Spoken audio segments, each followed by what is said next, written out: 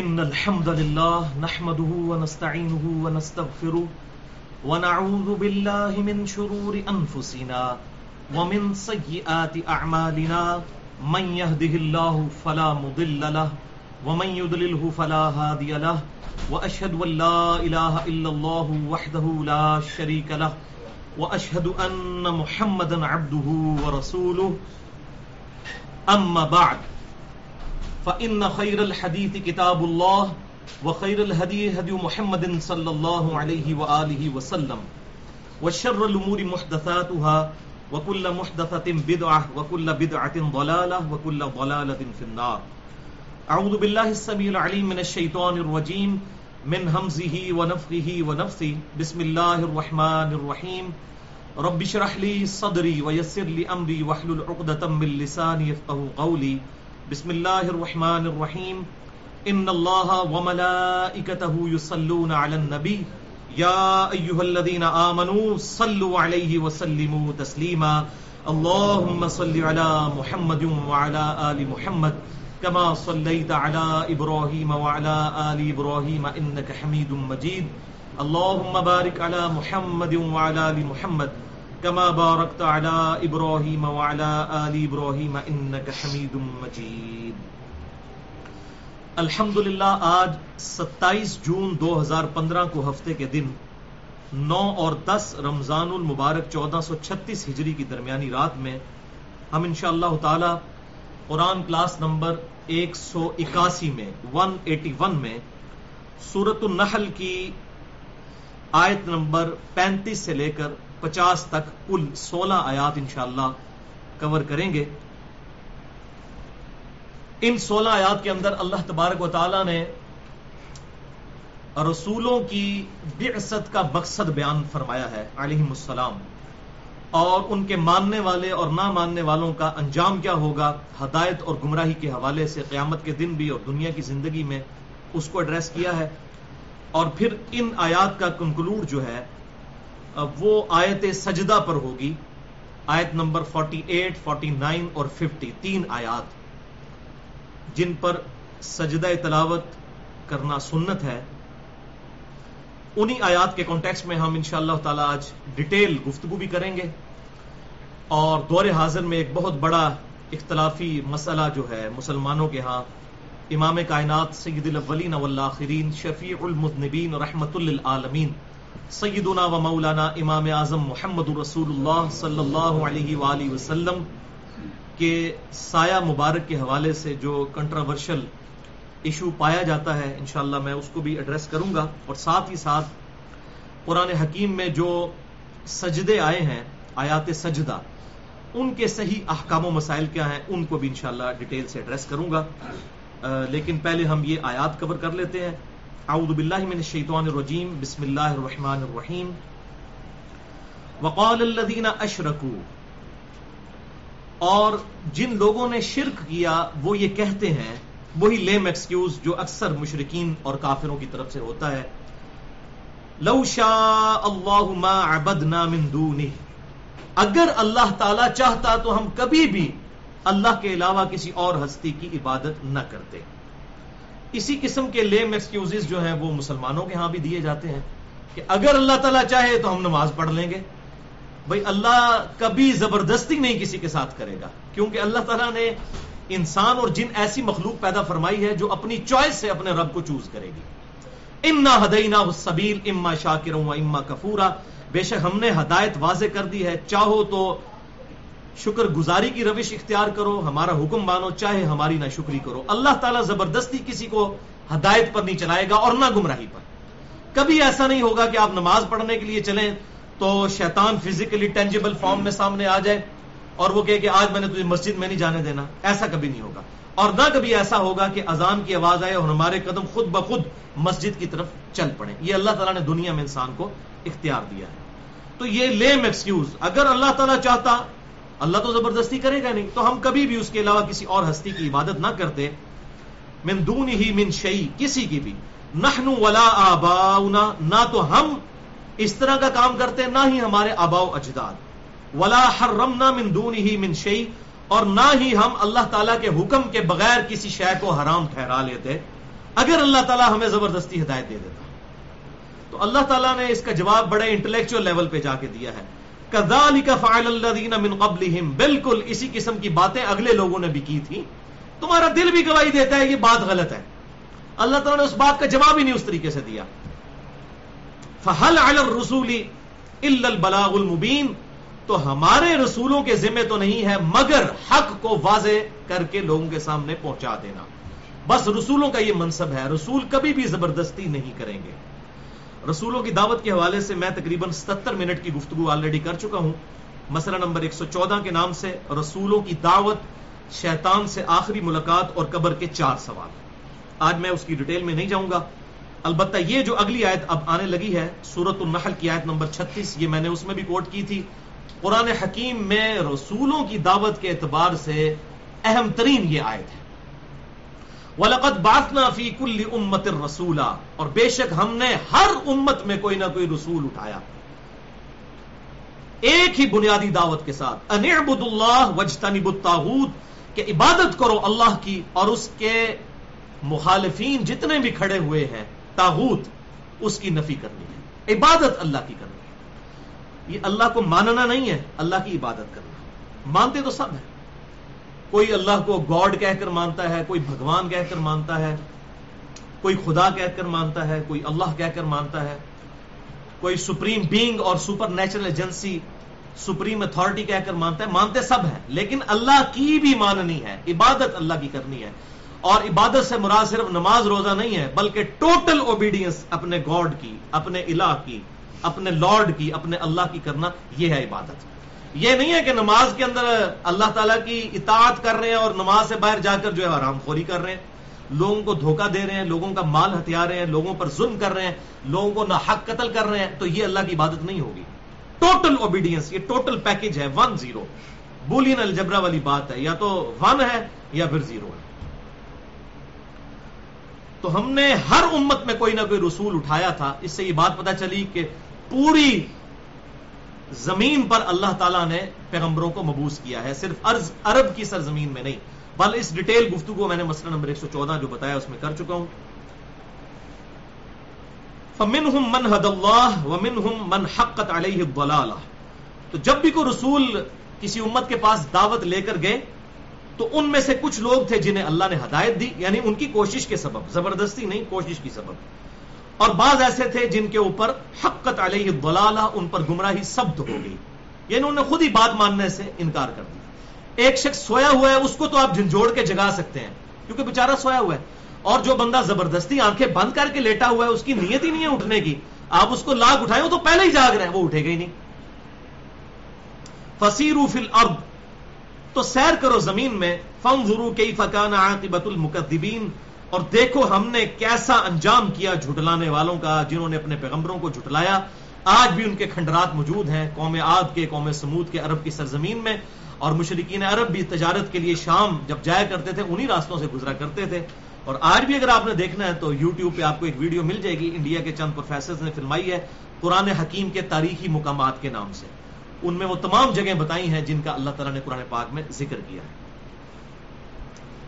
ان تحرص علی ہداہم فإن اللہ لا یہدی من یضل. اے محبوب صلی اللہ علیہ وسلم، آپ کتنے ہی حریص ہو جائیں کہ یہ لوگ ہدایت پر آ جائیں تو اللہ تعالیٰ کبھی بھی ہدایت نہیں دے گا جنہیں اللہ نے گمراہ کر دیا ہے ان کے اعمال کے سبب. اللہ تعالیٰ ظلم نہیں کرتا. یہ بڑا امپورٹنٹ ایشو ہے، اور اسی لیے مجھے تقریباً 6.5 گھنٹے کی گفتگو اپنی قرآن کلاس میں کرنی پڑی تھی اسی ٹاپک پہ. اور میں یہ سمجھتا ہوں کہ میں نے آج تک جتنے درس قرآن سینکڑوں دیے ہیں، ان کا اگر آپ مین تھیم خلاصہ دیکھنا چاہیں تو وہ 4 لیکچرز ہیں. مسئلہ تقدیر اور انسان کی پیدائش کا مقصد کیا ہے، مسئلہ نمبر 103، 104A، 104B اور 104C. یہ 4 لیکچرز ہیں جس میں نے 200 کراس ریفرنس کے طور پر آیات قرآن حکیم سے 50 مقامات سے پیش کی تھیں کہ اللہ تعالیٰ کسی کو زبردستی گمراہ نہیں کرتا، بلکہ جو گمراہی خریدتا ہے اسی کو اللہ تعالیٰ پھر گمراہ کرتا ہے. وَمَا لَهُم مِّن نَاصِرِينَ، اور پھر جسے اللہ تعالیٰ گمراہ کر دے اس کے اعمال کے سبب تو پھر اس کا کوئی مددگار نہیں ہو سکتا. تو اے محبوب صلی اللہ علیہ وسلم، آپ کتنے ہی حریص ہو جائیں ان کو ہدایت نہیں ملے گی. وَأَقْسَمُوا بِاللَّهِ جَهْدَ أَيْمَانِهِمْ، اور یہ اللہ تعالیٰ کی قسمیں کھاتے ہیں بڑی مضبوط قسم کی. لا یبعث اللہ من یموت، کہ اللہ تعالیٰ کبھی نہیں اٹھائے گا جسے اللہ موت دے دے گا. مرنے کے بعد اللہ تعالیٰ زندگی نہیں، یعنی اللہ کو وہ مانتے تھے لیکن دوبارہ جی اٹھنے کو نہیں مانتے تھے. یعنی ایتھیسٹ نہیں تھے، وہ گاڈ میں بلیو کرنے والے تھے مشرکین عرب، لیکن وہ یہ کہتے تھے دوبارہ اللہ تعالیٰ زندہ نہیں کرے گا. بلا، کیوں نہیں، وعدن علیہ حقا، یہ وعدہ ہے بالکل سچا اور پکا اور کٹر قسم کا وعدہ ہے اللہ کی طرف سے. ولکن اکثر الناس لا يعلمون، لیکن اکثر لوگ اس کو جانتے ہی نہیں ہیں، اس کے اوپر غور و تفکر ہی نہیں کرتے. لِيُبَيِّنَ لَهُمُ الَّذِي يَخْتَلِفُونَ فِيهِ، اور یہ اللہ تعالیٰ کیوں زندہ کرے گا، قیامت والے دن کیوں اٹھائے گا مردوں کو، تاکہ اللہ تعالیٰ ظاہر کر دے جو لوگوں کے درمیان اختلاف تھا. وَلِيَعْلَمَ الَّذِينَ كَفَرُوا أَنَّهُمْ كَانُوا كَاذِبِينَ، اور تاکہ انکار کرنے والے یہ بات مان جائے پھر قیامت والے دن، یہ بات ان پر بالکل عیاں ہو جائے کہ وہ جھوٹے تھے. اس سے مراد کافر سے مراد آپ یہ یہود و نصارہ یا ہندوؤں کو نہ لیا کریں. قرآن کی ٹرم میں کافر سے مراد ہے انکار کرنے والا. ابو داؤد ترمذی کے اندر یہ حدیث موجود ہے، آپ صلی اللہ علیہ وسلم نے فرمایا من ترک الصلاۃ متعمدا فقد کفر، جس نے جان بوجھ کے نماز چھوڑی اس نے گویا کفر کیا. یعنی عقیدے میں مسلمان ہے لیکن عملاً وہ کافر ہے. تو چاہے کوئی عمل سے کفر کرے چاہے عقیدے میں کفر کرے، وہ سب کے سب اسی کیٹیگری میں فال کریں گے. اس لیے یہ کافرین کا ترجمہ کافر کرنا بالکل غلط ہے. ہماری ٹرم میں کافر سے مراد غیر مسلم لیا جاتا ہے، جبکہ قرآن کی ٹرم میں کافر سے مراد ہے انکار کرنے والا. اللہ کو مانتا ہے لیکن اللہ کی نہیں مانتا تو وہ بھی کافر ہے. مسلمان ہوتے ہوئے بھی کافر، انکار کرنے والا، نہ شکرا. انما قولنا لشیء، اب اللہ تعالیٰ جواب دے رہا ہے، یہ کہہ رہے ہیں کہ اللہ تعالیٰ زندہ نہیں کر سکے گا، مردوں کو نہیں کرے گا. انما قولنا لشیء اذا اردناہ، بے شک ہمارا کہنا جبکہ ہم ارادہ کر لیں کسی چیز کو پیدا کرنے کے بارے میں بس اتنا ہی ہوتا ہے. ان نقول له کن فیکون، کہ ہم یہ کہتے ہیں کہ ہو جا تو وہ ہو جاتی ہے. اللہ تعالیٰ کو کوئی اس کے لیے کوئی میٹنگ کال کرنے کی ضرورت نہیں ہے، کوئی بہت بڑی کوئی فیکٹری کی ضرورت نہیں، کوئی انٹلیکچوئلس کی ضرورت نہیں، کوئی برین کی ضرورت نہیں کسی کے. اللہ تعالیٰ جب کسی چیز کا ارادہ فرماتا ہے کن فیکون، جب وہ چاہتا ہے وہ ہو جاتی ہے. باقی یہ اللہ کی حکمت ہے کہ اللہ تعالیٰ نے تخلیق کے پھر مراحل رکھے ہوئے ہیں. اب بیکٹیریاز کی اگر آپ ان کی ریپروڈکشن دیکھیں تو وہ سیکنڈز کے اندر کئی بیکٹیریا بنتے چلے جاتے ہیں. اس کے اگینسٹ اگر آپ انسان کے بچے کو دیکھیں تو تقریباً 9 مہینے لگتے ہیں. اللہ تعالیٰ چاہے تو فوراً بھی پیدا فرما سکتا ہے، لیکن یہ اللہ تعالیٰ نے تخلیق کے لیے سٹیجز رکھی ہیں. اسی طریقے سے ہاتھی کے بچے کو تقریباً 22 مہینے لگتے ہیں. تو یہ اللہ تعالیٰ نے تخلیق کے لیے سٹیجز رکھی ہوئی ہیں. آم کی آپ گٹھلی بوتے ہیں تو اس کو پراپر درخت بننے میں تقریباً 7-8 سال لگ جاتے ہیں. تو اللہ تعالیٰ چاہے تو سیکنڈز میں بھی کام کر سکتا ہے، اور چاہے تو تخلیق کے لیے اس نے یہ سنت اڈاپٹ کی ہے. ظاہر انسان کو امتحان میں ڈالنا تھا، تو ظاہر ہے کہ ماں کے لیے بھی ایک امتحان ہے، باپ کے لیے بھی ایک امتحان ہے. تو اللہ تعالیٰ نے تخلیق کے مراحل کو جو ہے وہ تھوڑے ٹائم پیریڈ کے اوپر ڈیوائڈ کیا ہے، ورنہ وہ جب چاہتا ہے جس کام کا ارادہ کرتا ہے وہ ہو جاتی ہے. والذین ہاجروا فی اللہ، اور وہ لوگ جنہوں نے اللہ کی راہ میں ہجرت کی، من بعد ما ظلموا، اس کے بعد کہ ان پر لوگوں نے ظلم کیا تھا، لنبوئنہم فی الدنیا حسنہ، ہم ضرور انہیں دنیا کی زندگی میں بھی اچھا ٹھکانہ دیں گے، ان کو دلی سکون نصیب ہو جائے گا. وَلَأَجْرُ الْآخِرَةِ أَكْبَرُ، اور آخرت کا اجر تو پھر اہل ایمان کے لیے بہت بڑا اجر ہے. لَوْ كَانُوا يَعْلَمُونَ، کاش یہ لوگ دنیا میں جان جاتے. دنیا میں اگر کسی کی موت لاوارث لاش کی شکل میں کسی فٹ پاتھ پر بھی ہوئی، اسے بھی اتنا ہی کفن ملنا ہے جتنا ایک بہت بڑے کسی بادشاہ کو ملنا ہے. اور قبر شاید اس کی اچھی بنی ہوئی ہو، لیکن اندر سے قبر کس کی جنت کا باغ ہے یا دوزخ کا گڑھا، یہ تو اللہ کے لیے ہے. الذین صبروا علی ربہم یتوکلون، اور وہ یہ لوگ وہ ہیں ایمان والے جو صبر کرتے ہیں اور اپنے رب پر توکل کرتے ہیں ہر معاملے. یہ پورے کا پورا دین ہی صبر ہے. آپ دیکھ لیں اللہ تعالیٰ کی طرف سے آئی ہوئی تکلیف پہ صبر کرنا، یہ ایک صبر کی فارم ہے. دوسرا اللہ تعالیٰ نے جو ہم پر عبادتیں فرض کی ہوئی ہیں ان کے اوپر صبر کرنا. اب فجر کے وقت اٹھنا آج کل گرمیوں کے اندر صبر کر کے اٹھنا پڑتا ہے، سردیوں میں وضو کرنا صبر کر کے وضو کرنا پڑتا ہے. تو یہ دوسری صبر کی فارم ہے. اور تیسرا ہے گناہوں پر صبر کرنا، کہ اللہ تعالیٰ نے جن چیزوں کو حرام کیا ہے اس پر انسان صبر کر لے کہ نہیں اللہ کا حکم ہے میں نے اس کام میں مبتلا نہیں ہونا. کوئی شخص راتوں رات حرام کے طریقے سے مال کما کے امیر ہو سکتا ہے، لیکن وہ روکھی سوکھی کھا کر صبر کے ذریعے زندگی گزارتا ہے، تو یہ بھی صبر کی فارم ہے. نمبر 1 تکلیف پر صبر، نمبر 2 اللہ تعالیٰ کی طرف سے آئی ہوئی شریعت کے جو فرائض ہیں ان کی ادائیگی میں جو ہے صبر کرنا، اور نمبر 3 گناہوں کے اوپر صبر کرنا، انسان صبر کر لے اور گناہوں کے اندر مبتلا نہ ہو. تو پورے کا پورا دین ہے ہی صبر. وما ارسلنا من قبلک الا رجالا نوحی الیہم، اور ہم نے اے محبوب صلی اللہ علیہ وسلم آپ سے پہلے جتنے بھی پیغمبر بھیجے تھے وہ مرد بنا کر ہی بھیجے تھے، انسان کی اسپیشیز سے آئے تھے اور مرد بن کر آئے تھے، کوئی عورت کبھی پیغمبر نہیں ہوئی. فاسألوا اہل الذکر ان کنتم لا تعلمون، تو اے لوگوں اگر تمہیں یقین نہیں ہے تو اہل علم سے پوچھ لو، یعنی یہود کے علماء موجود ہیں ان سے پوچھ لو کہ اللہ تعالیٰ نے ہمیشہ مردوں کو ہی پیغمبر بنایا اور انسانوں میں ہی پیغمبر مبعوث کیے. یہ نہیں ہوا کہ کوئی فرشتہ پیغمبر بن کے آ گیا ہو. سورہ بنی اسرائیل میں تقریباً 9 معجزات تھے جو مشرکین عرب نے ٹینجیبل فارم میں فزیکل فینومینا آف نیچر کو توڑنے والے، قانون قدرت کو توڑنے والے معجزات آپ صلی اللہ علیہ وسلم سے ڈیمانڈ کیے کہ آپ کوئی نہر جاری کر کے دکھا دیں، کبھی آسمان پہ چڑھ کے دکھا دیں، اور چڑھنے کو بھی نہیں مانیں گے، وہاں سے ہمارے سامنے کتاب لے کر آئیں، یہ کہ آپ کے دل پر نازل ہوتی ہیں ہم تو نہیں دیکھتے. اس قسم کے ٹینجیبل فارم میں معجزات 9 معجزات سورہ بنی اسرائیل میں مانگے گئے.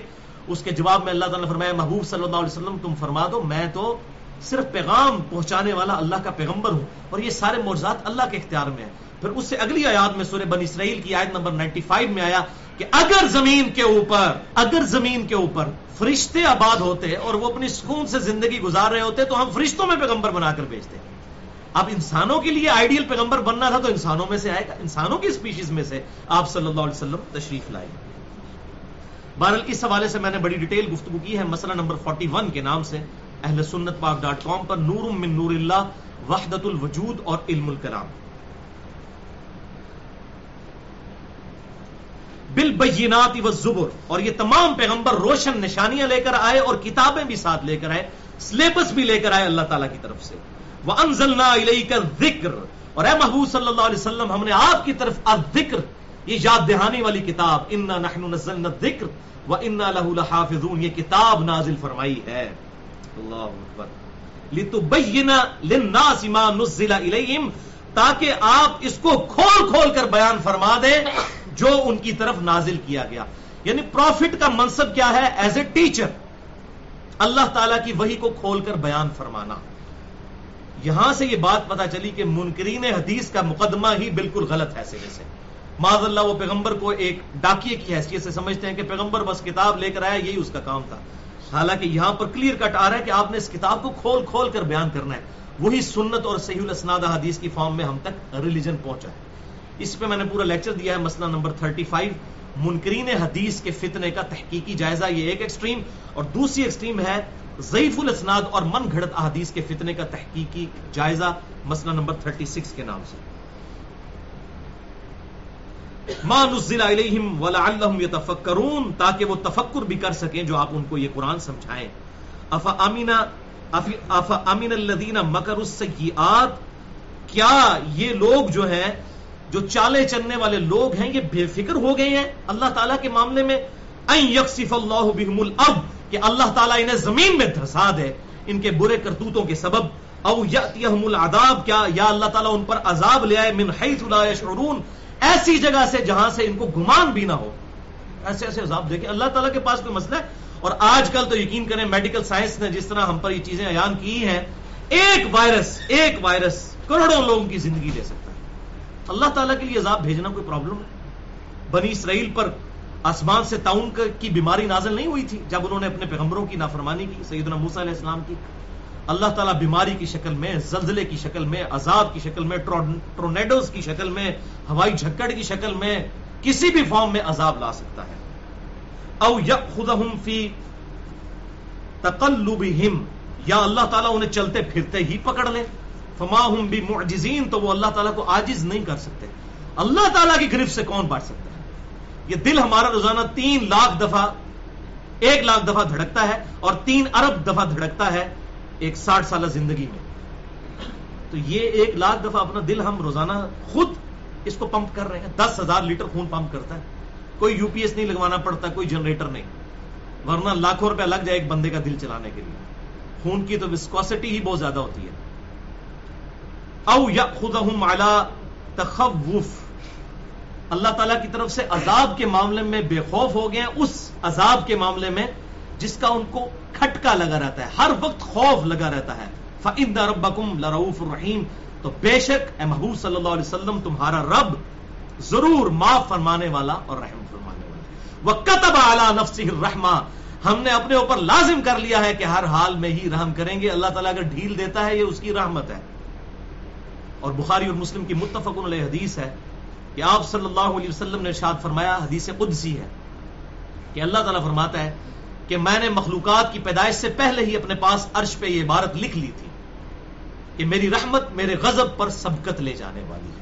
اور یہ یقین کرے انسان کے پاس بہت بڑا ایسٹ ہے کہ اللہ کی رحمت اس کے غضب پر حاوی ہے.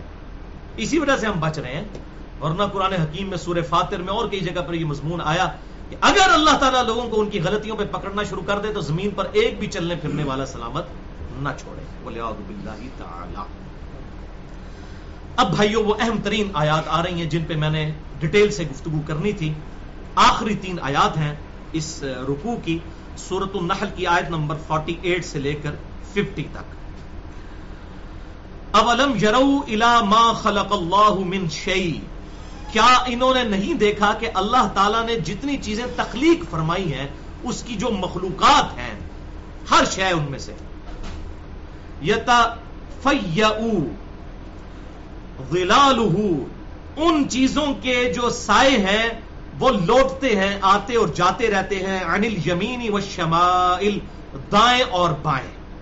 یعنی صبح کے وقت جب سورج نکلتا ہے مشرق کی طرف سے تو ہمارا سایہ جو ہے وہ مغرب کی طرف گرتا ہے، اور جب شام کو وہ غروب ہونے لگتا ہے سورج مغرب میں تو ہمارا سایہ جو ہے وہ مشرق کی طرف زمین کے اوپر گرا ہوتا ہے.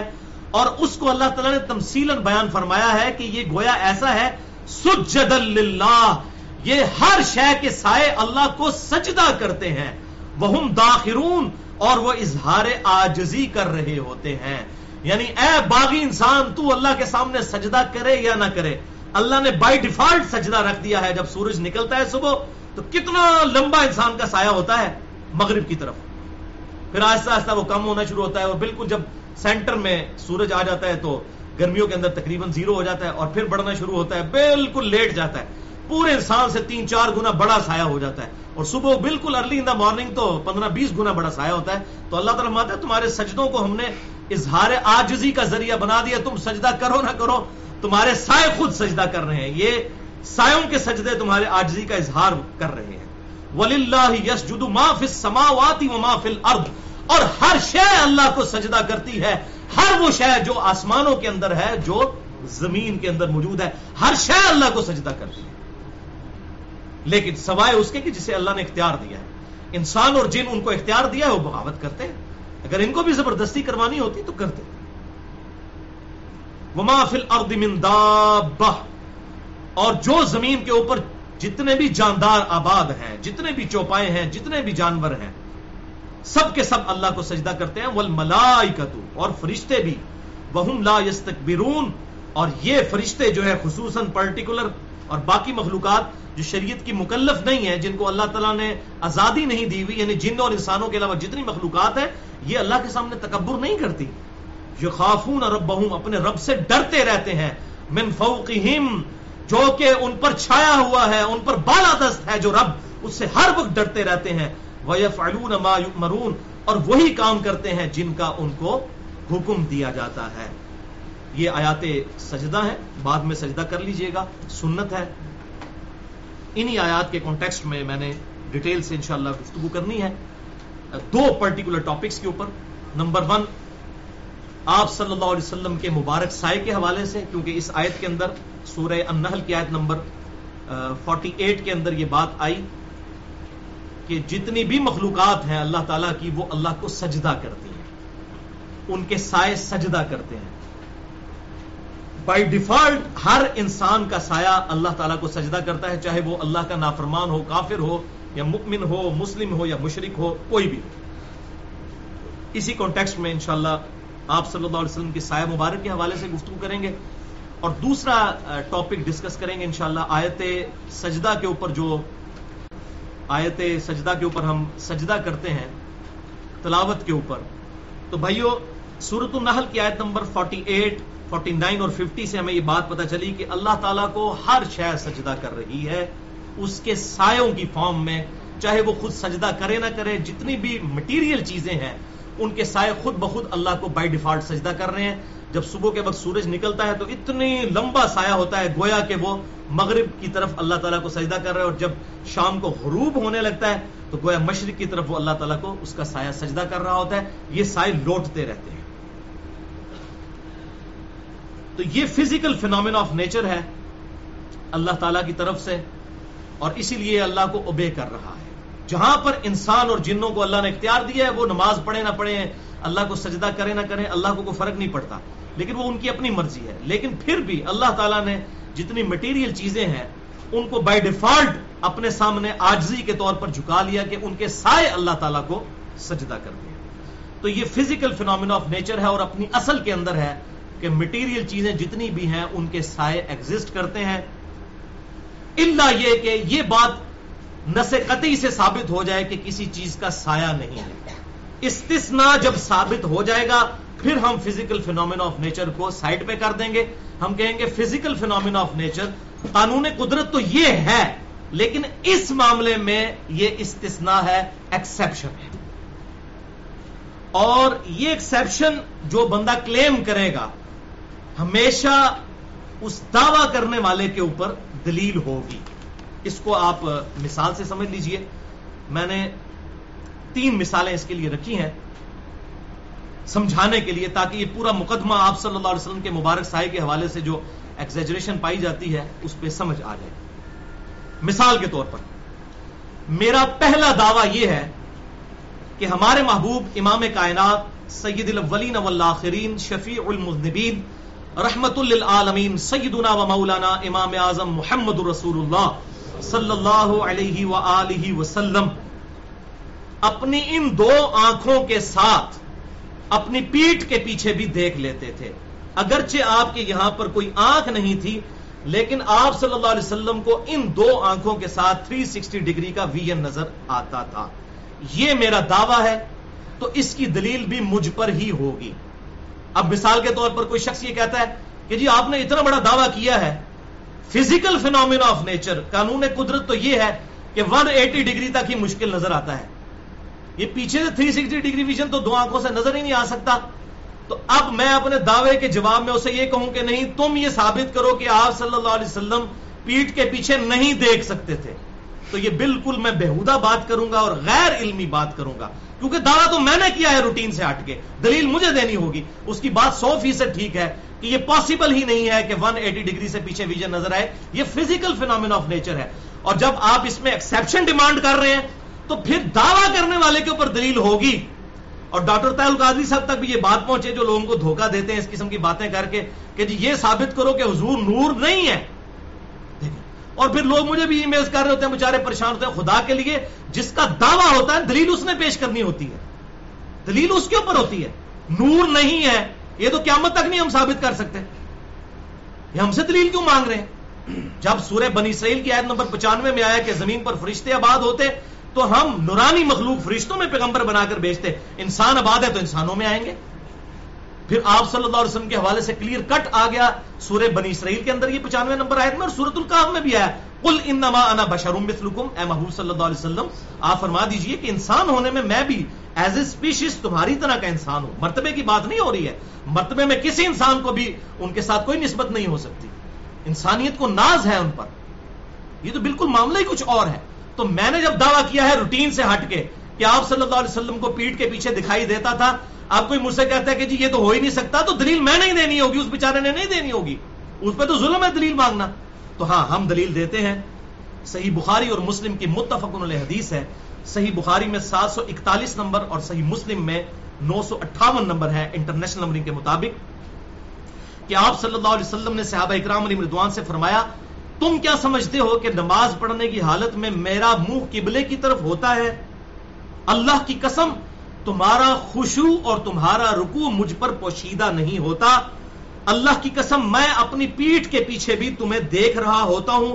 اپنے رکوع اور سجدے پوری طرح ادا کیا کرو.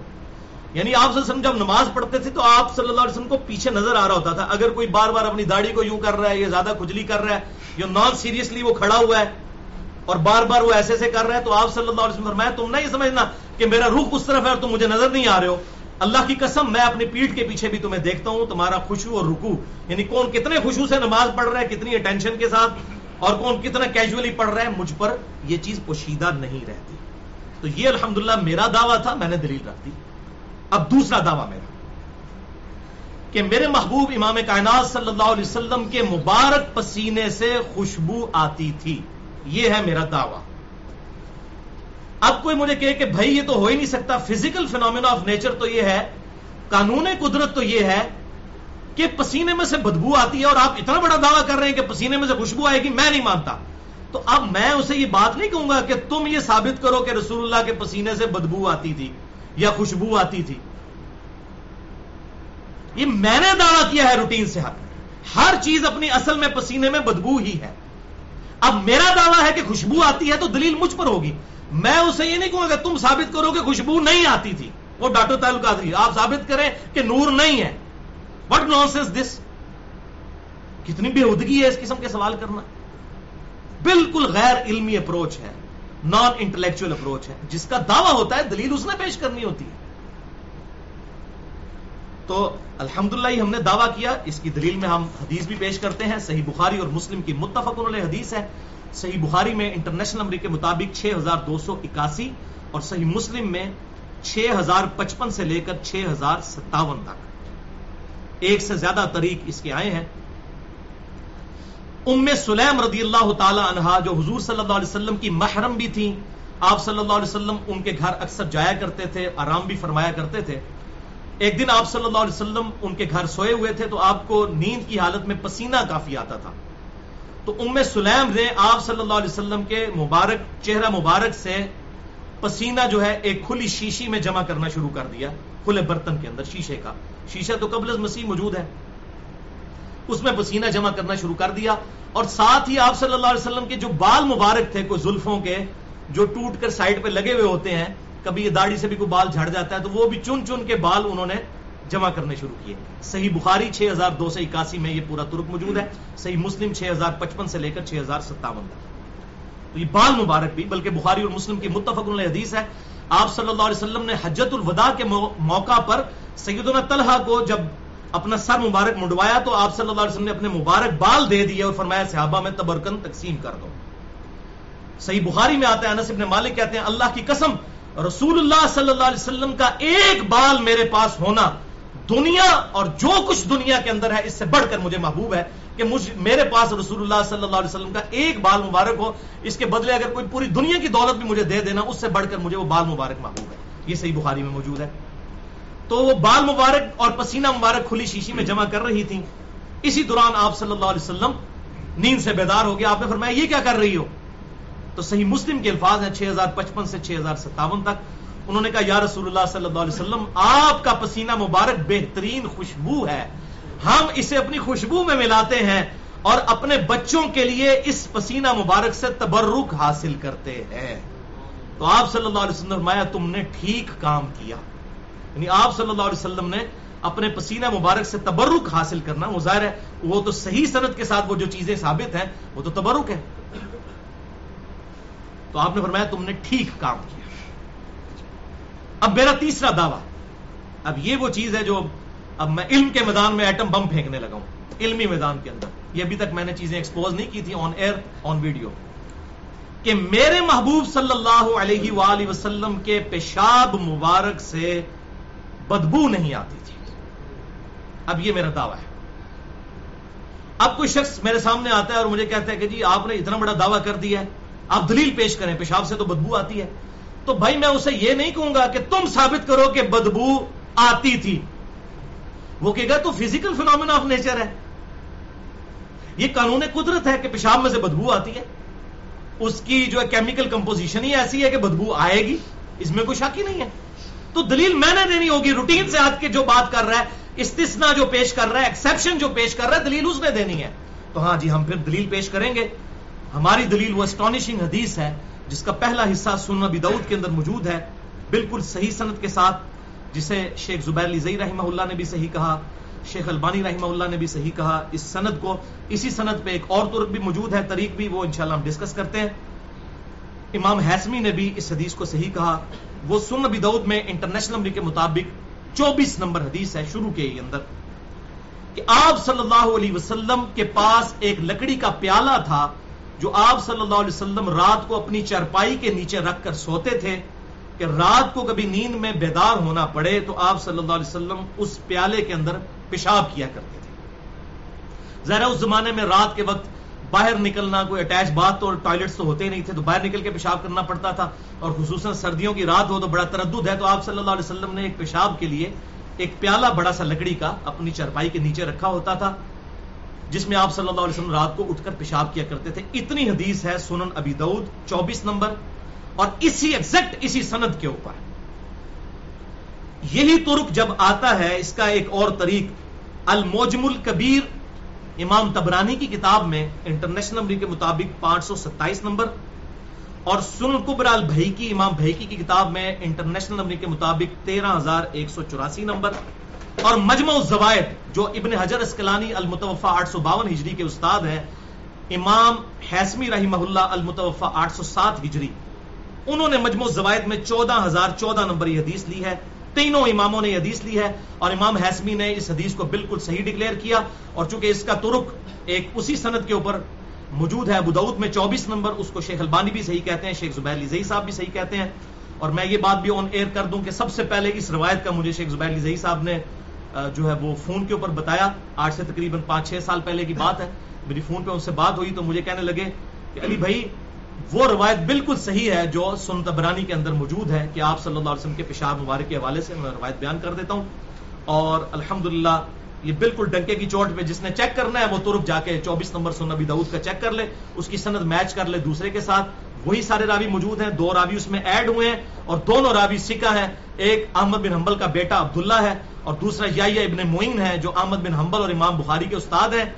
اور امام احمد بن حنبل کہتے تھے آنکھیں بند کر کے وہ روایت لے لو اس راوی سے جس کو یحییٰ بن معین صحیح کہتے ہیں. جیسے حدیث میں امام بخاری ہیں، اس طرح اسماء الرجال کی فیلڈ میں یحییٰ ابن معین ہے.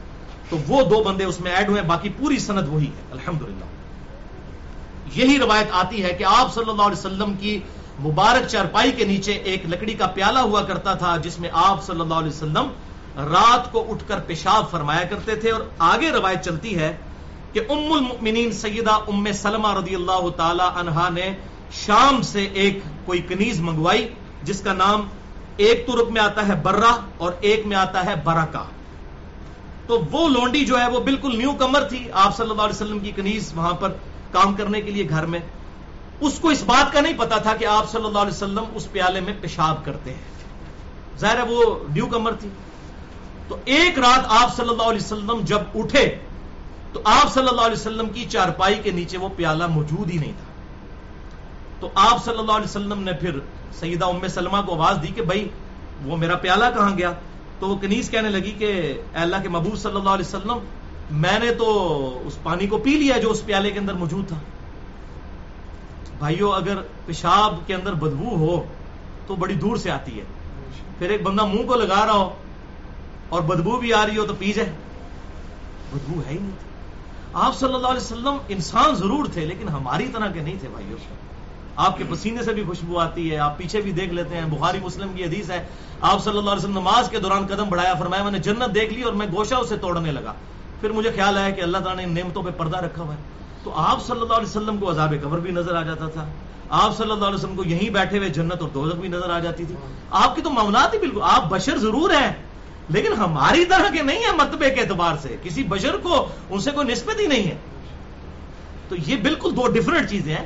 آپ صلی اللہ علیہ وسلم کا اشرف المخلوقات ہونا، آپ کا بشر ہونا ہے. بشر نور سے افضل ہے، نورانی مخلوق ہے، فرشتے اس سے افضل ہے بشر. تو آپ صلی اللہ علیہ وسلم کی افضلیت بشریت ہونے میں ہے، نہ کہ نورانی ہونے میں. ہاں نور ہدایت ہے، وہ مسئلہ نمبر 41 میرا سن لیں. آج وہ ٹاپک نہیں، میں اس کو ڈسکس کروں. تو آپ صلی اللہ علیہ وسلم، یہ حدیث ابھی ختم نہیں ہوئی ہے. اس نے کہا یا رسول اللہ میں نے وہ پانی پی لیا.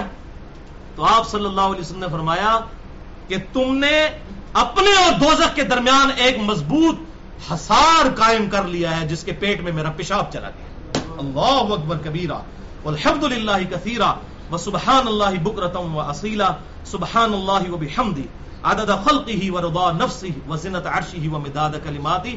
رسول اللہ کی یہ نسبت تھی کہ آپ صلی اللہ علیہ وسلم کا پیشاب مبارک اندر گیا تو آپ صلی اللہ علیہ وسلم نے فرمایا کہ تم نے اپنے اور دوزخ کی آگ کے درمیان ایک مضبوط قلعہ قائم کر لیا ہے. یہ کام جو کیا تو وہ اس نے انجانے میں ایسا کیا. آپ صلی اللہ علیہ وسلم کبھی اس کو ترغیب نہ دلاتے کہ ایسا کرو, تو اس قسم کی بات نہیں ہے, لیکن یہ آپ صلی اللہ علیہ وسلم کی ایک بہت بڑی پیشاب مبارک کی کوالٹی.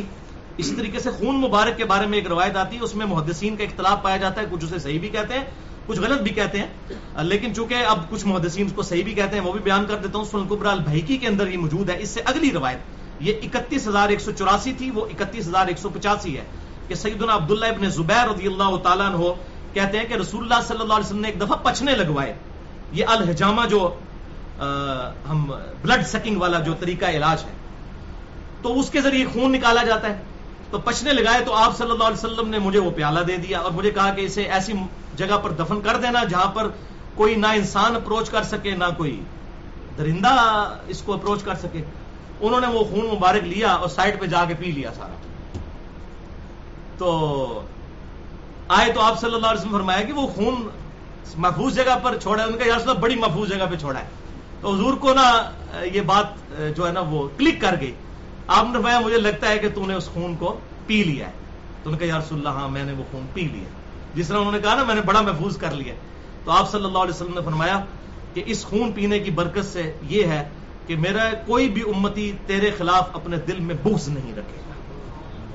تو الحمدللہ عبداللہ ابن زبیر رضی اللہ تعالیٰ عنہ کے بارے میں ہم بڑی محبت کا رویہ رکھتے ہیں اور ان سے بڑی محبت کرتے ہیں. وہ پوری زندگی بنو امیہ کے مخالف رہے اور یہ بھی بالکل صحیح سند کے ساتھ ثابت ہے. مصنف ابن ابی شیبہ میں انٹرنیشنل نمبرنگ کے مطابق 3950 نمبر حدیث ہے کہ عبداللہ ابن زبیر رضی اللہ تعالیٰ عنہ ہاتھ کھول کر نماز پڑھا کرتے تھے اور ان کو نماز سکھائی ہے سیدنا ابوبکر صدیق نے جو ان کے نانا ہے. یہ خود صحابی ہیں, حضرت عائشہ کے بھانجے اسما بنت ابی بکر کے بیٹے, حضرت زبیر عشرہ مبشرہ کے بیٹے, حضرت ابوبکر کے نواسے. اور ابوبکر صدیق کو نماز کس نے سکھائی؟ نبی صلی اللہ علیہ وسلم. تو سنن البیہقی کے اندر جو لمبی سی وہ روایت آتی ہے رفع الیدین والی کہ عطا بن ابی رباح کو کسی نے رفع الیدین کرتے ہوئے دیکھا تو پوچھا کہ آپ رفع الیدین کیوں کرتے ہیں رکوع میں جاتے وقت اور رکوع سے اٹھتے وقت؟ انہوں نے کہا کہ میں نے بھی یہی سوال عبداللہ ابن زبیر صحابی سے کیا تھا جب میں نے ان کو دیکھا. تو انہوں نے کہا کہ میں نے یہ سوال ابوبکر صدیق سے کیا تھا جب ان کو میں نے دیکھا رکوع میں جاتے وقت اور رکوع سے اٹھتے وقت رفع الیدین کرتے, تو انہوں نے مجھے بتایا کہ نبی صلی اللہ علیہ وسلم بھی ایسا کرتے تھے. یہ بالکل صحیح سند کے ساتھ سنن بہیقی کے اندر موجود ہے. جو میں نے اپنا جو لیکچر ہے مسئلہ نمبر 70B رفع الیدین سے متعلق فرقہ وارانہ نظریات کا تحقیقی جائزہ اس میں بیان کیا. تو عبداللہ ابن زبیر رضی اللہ تعالیٰ عنہ یعنی انہوں نے اس سنت کو بھی زندہ رکھا ہاتھ چھوڑ کر نماز پڑھنے کو. تو جب کوئی صحابی سے عمل ثابت ہو جائے اور کوئی صحابی اسے بدعت نہ کہے غلط نہ کہے تو وہ بھی سنت کی کیٹیگری میں فال کرتا ہے. موقوفاً وہ بھی سنت ہے, ہاتھ باندھ کر نماز پڑھنا بھی اور ہاتھ چھوڑ کر بھی, کیونکہ عبداللہ ابن زبیر نے نماز کا طریقہ ظاہر حضور کو دیکھا بھی ہوا تھا, انہوں نے حضرت ابوبکر صدیق سے سیکھا. تو یہ بھی بالکل صحیح ہے اور ہم اس کے قائل ہیں, ہم نے تو اپنے ریسرچ پیپر پہ لکھ دیا ہے.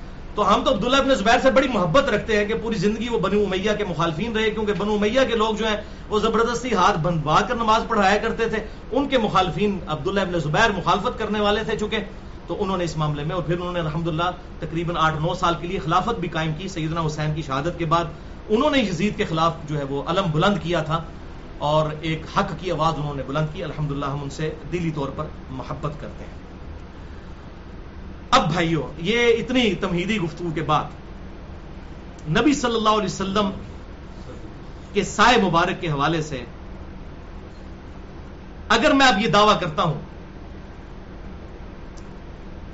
میرا جو چوتھا دعویٰ ہے کہ آپ صلی اللہ علیہ وسلم کا سایہ مبارک نہیں تھا. اب مجھ سے کوئی شخص یہ پوچھے کہ بھائی اس کی دلیل پیش کریں, تو میں اسے یہ نہیں کہہ سکتا ڈاکٹر طاہر القادری صاحب کہ آپ دلیل پیش کریں کہ آپ صلی اللہ علیہ وسلم کا سایہ تھا. اور بھائی ہر شے کا سایہ ہوتا ہے. اب آپ کو 3 دلائل سے پتا چلا, یعنی فزیکل فینومینا آف نیچر, قانون قدرت اپنی اصل میں یہ ہے کہ ہر شے کا سایہ ہے. قرآن کی آیت ہم نے سورۃ النحل 49 نمبر آیت سن لی, ہر چیز کا سایہ موجود ہے. اب میں روٹین سے آپ کے بات کر رہا ہوں کہ نبی صلی اللہ علیہ وسلم کا سایہ نہیں تھا، تو دلیل مجھے دینی ہوگی. اب مجھ سے جو پوچھتا ہے جی آپ بتائیں کہ یہ سایہ جو ہے وہ نہیں تھا تو دلیل دے، میں کو نہیں، آپ ثابت کرو کہ سایہ تھا. تو نان سینس کوشچن ہے بھائی. روٹین سے جو ہٹ کر دعویٰ کرے گا اس نے دلیل پیش کرنی ہوگی. تو الحمدللہ یہ جو میں نے چوتھا دعویٰ کیا ہے یہ 100% باطل اور جھوٹا دعویٰ ہے. قرآن حکیم سورۃ النحل کی آیت نمبر 49 کے بھی اگینسٹ ہے. اور اس حوالے سے میرا چیلنج ہے اس ویڈیو کی وساطت سے ڈاکٹر طاہر القادری سمیت تمام بڑے بڑے سو کالڈ لوگوں کو جو اپنے آپ کو بڑا دعوے دار سمجھتے ہیں اس حوالے سے کہ دنیا کی کسی حدیث کی کتاب میں کوئی ایک روایت بتا دیں. ہم صحیح اور ضعیف کی بات بھی نہیں ابھی کر رہے. مین سٹریم کی اہل سنت کی کسی کتاب میں کوئی ضعیف سند کے ساتھ بھی روایت پیش کریں مین سٹریم کی کتابوں میں سے کہ آپ صلی اللہ علیہ وسلم کا مبارک سایہ نہیں تھا. علامات نبوت پہ پورے چیپٹر موجود ہیں. بخاری میں پورا چیپٹر ہے علامات نبوت کے اوپر، آپ صلی اللہ علیہ وسلم کی نبوت کے دلائل. مسلم میں موجود ہے، ابو داؤد، ترمذی، نسائی، ابن ماجہ. دنیا کی ہر حدیث کی کتاب میں رسول اللہ صلی اللہ علیہ وسلم کے نبی ہونے پر جو دلائل جمع کیے گئے ہیں ان میں سارے آپ صلی اللہ علیہ وسلم کے معجزات موجود ہیں. اور آپ کو یہ کمپائلڈ فارم میں اگر چاہیے تو میری وہ جو ورڈنگ تھی مشکات المصابی کے بارے میں کہ مشکات المصابی از دا انسائکلوپیڈیا آف حدیث، جس میں نے پورا لیکچر ریکارڈ کروایا ہے، مسئلہ نمبر 111 مشکات کا مکمل تعارف. تو مشکات کے اندر بخاری اور مسلم، ابو داؤد، ترمذی، نسائی، ابن ماجہ تقریباً 13 کتابوں سے آپ صلی اللہ علیہ وسلم کے سارے بڑے بڑے معجزات اور علامات نبوت ایک جگہ کمپائلڈ فارم میں موجود ہیں. علامات نبوت والا چیپٹر ہے انٹرنیشنل نمبر کے مطابق مشکات میں 5852 سے لے کر 5861 تک 10 احادیث، اور معجزات والا چیپٹر ہے 5868 سے لے کر 5943 تک 76 احادیث بخاری، مسلم، ابو داؤد، ترمذی، نسائی، ابن ماجہ سے. یہ تقریباً 86 کے قریب احادیث بن رہی ہیں جو ساری دنیا کی کتابوں سے انہوں نے کمپائل کی ہیں. تو اگر یہ چیزیں موجود ہیں، مشکات کی تیسری جلد میں یہ دونوں چیپٹر موجود ہیں. کوئی نہیں لے کر ہے کہ آپ صلی اللہ علیہ وسلم کا مبارک سایہ نہیں تھا، کسی نے یہ دعویٰ ہی نہیں کیا.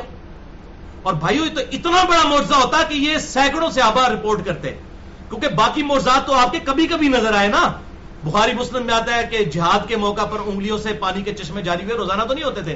لیکن یہ سایہ والا معاملہ تو آپ صلی اللہ علیہ وسلم جب زہر پڑھنے آتے تھے، عصر پڑھنے آتے تھے تو صحابہ دیکھتے تھے آپ کو. یہ تو ہزاروں صحابہ سے یہ معجزہ رپورٹ ہونا چاہیے تھا، لیکن حیران کن بات ہے دنیا کی کسی حدیث کی کتاب میں موجود نہیں ہے. اتنا بڑا جھوٹ بول دیا اور شرم حیا تک نہ آئی، اور اس کو رسول اللہ صلی اللہ علیہ وسلم کی عظمت بتایا اپنے زوم کے اندر. آپ ڈیفائن کریں گے کون سی چیز آپ کی عظمت ہے اور کون سی نہیں ہے. تو بھائی پھر ہم آپ کو پھر یہ بات بتاتے ہیں کہ کرسچنز بھی جو حضرت عیسیٰ علیہ السلام کے بارے میں ڈیوینٹی کلیم کر کے ان کو اللہ کا بیٹا قرار دیتے ہیں تو وہ حضرت عیسیٰ کی محبت میں ہی کہتے ہیں، دشمنی میں نہیں کہتے. تو ہم ان کی بھی یہ بات مان لیں. تو جو بات ہے اس کو مانیں گے، جو بات نہیں ہے یہ تواتر کے ساتھ نقل ہونی چاہیے تھی، یہ بات ہزاروں صحابہ سے. لیکن یہ ایک روایت الخصائص الکبریٰ 1000 سال بعد جلال الدین سیوطی المتوفا 911 ہجری اس نے یہ روایت پکڑ کے کہیں سے لکھ دی، اور وہ بھی روایت بالکل منقطع روایت لکھی، کسی حدیث کی کتاب میں نہیں تھی. اس کو 1000 سال بعد یہ کہیں سے روایت مل گئی اور اس نے نقل کی اپنی کتاب الخصائص الکبریٰ میں جلد 1 صفحہ 71 پر کہ آپ صلی اللہ علیہ وسلم کا نہ سورج کی روشنی میں سایہ ہوتا تھا نہ چاند کی روشنی میں. اسی سے بھائیوں نے نقل کر کے تو آگے پیش کرنا شروع کر دیا. پہلے اس سند کو تو پڑھ لیں، وہ سند متصل ہی نہیں ہے، وہ تابعی کا قول ہے، زکوان تابعی کا، جس نے حضور کا زمانہ پایا ہی نہیں ہے.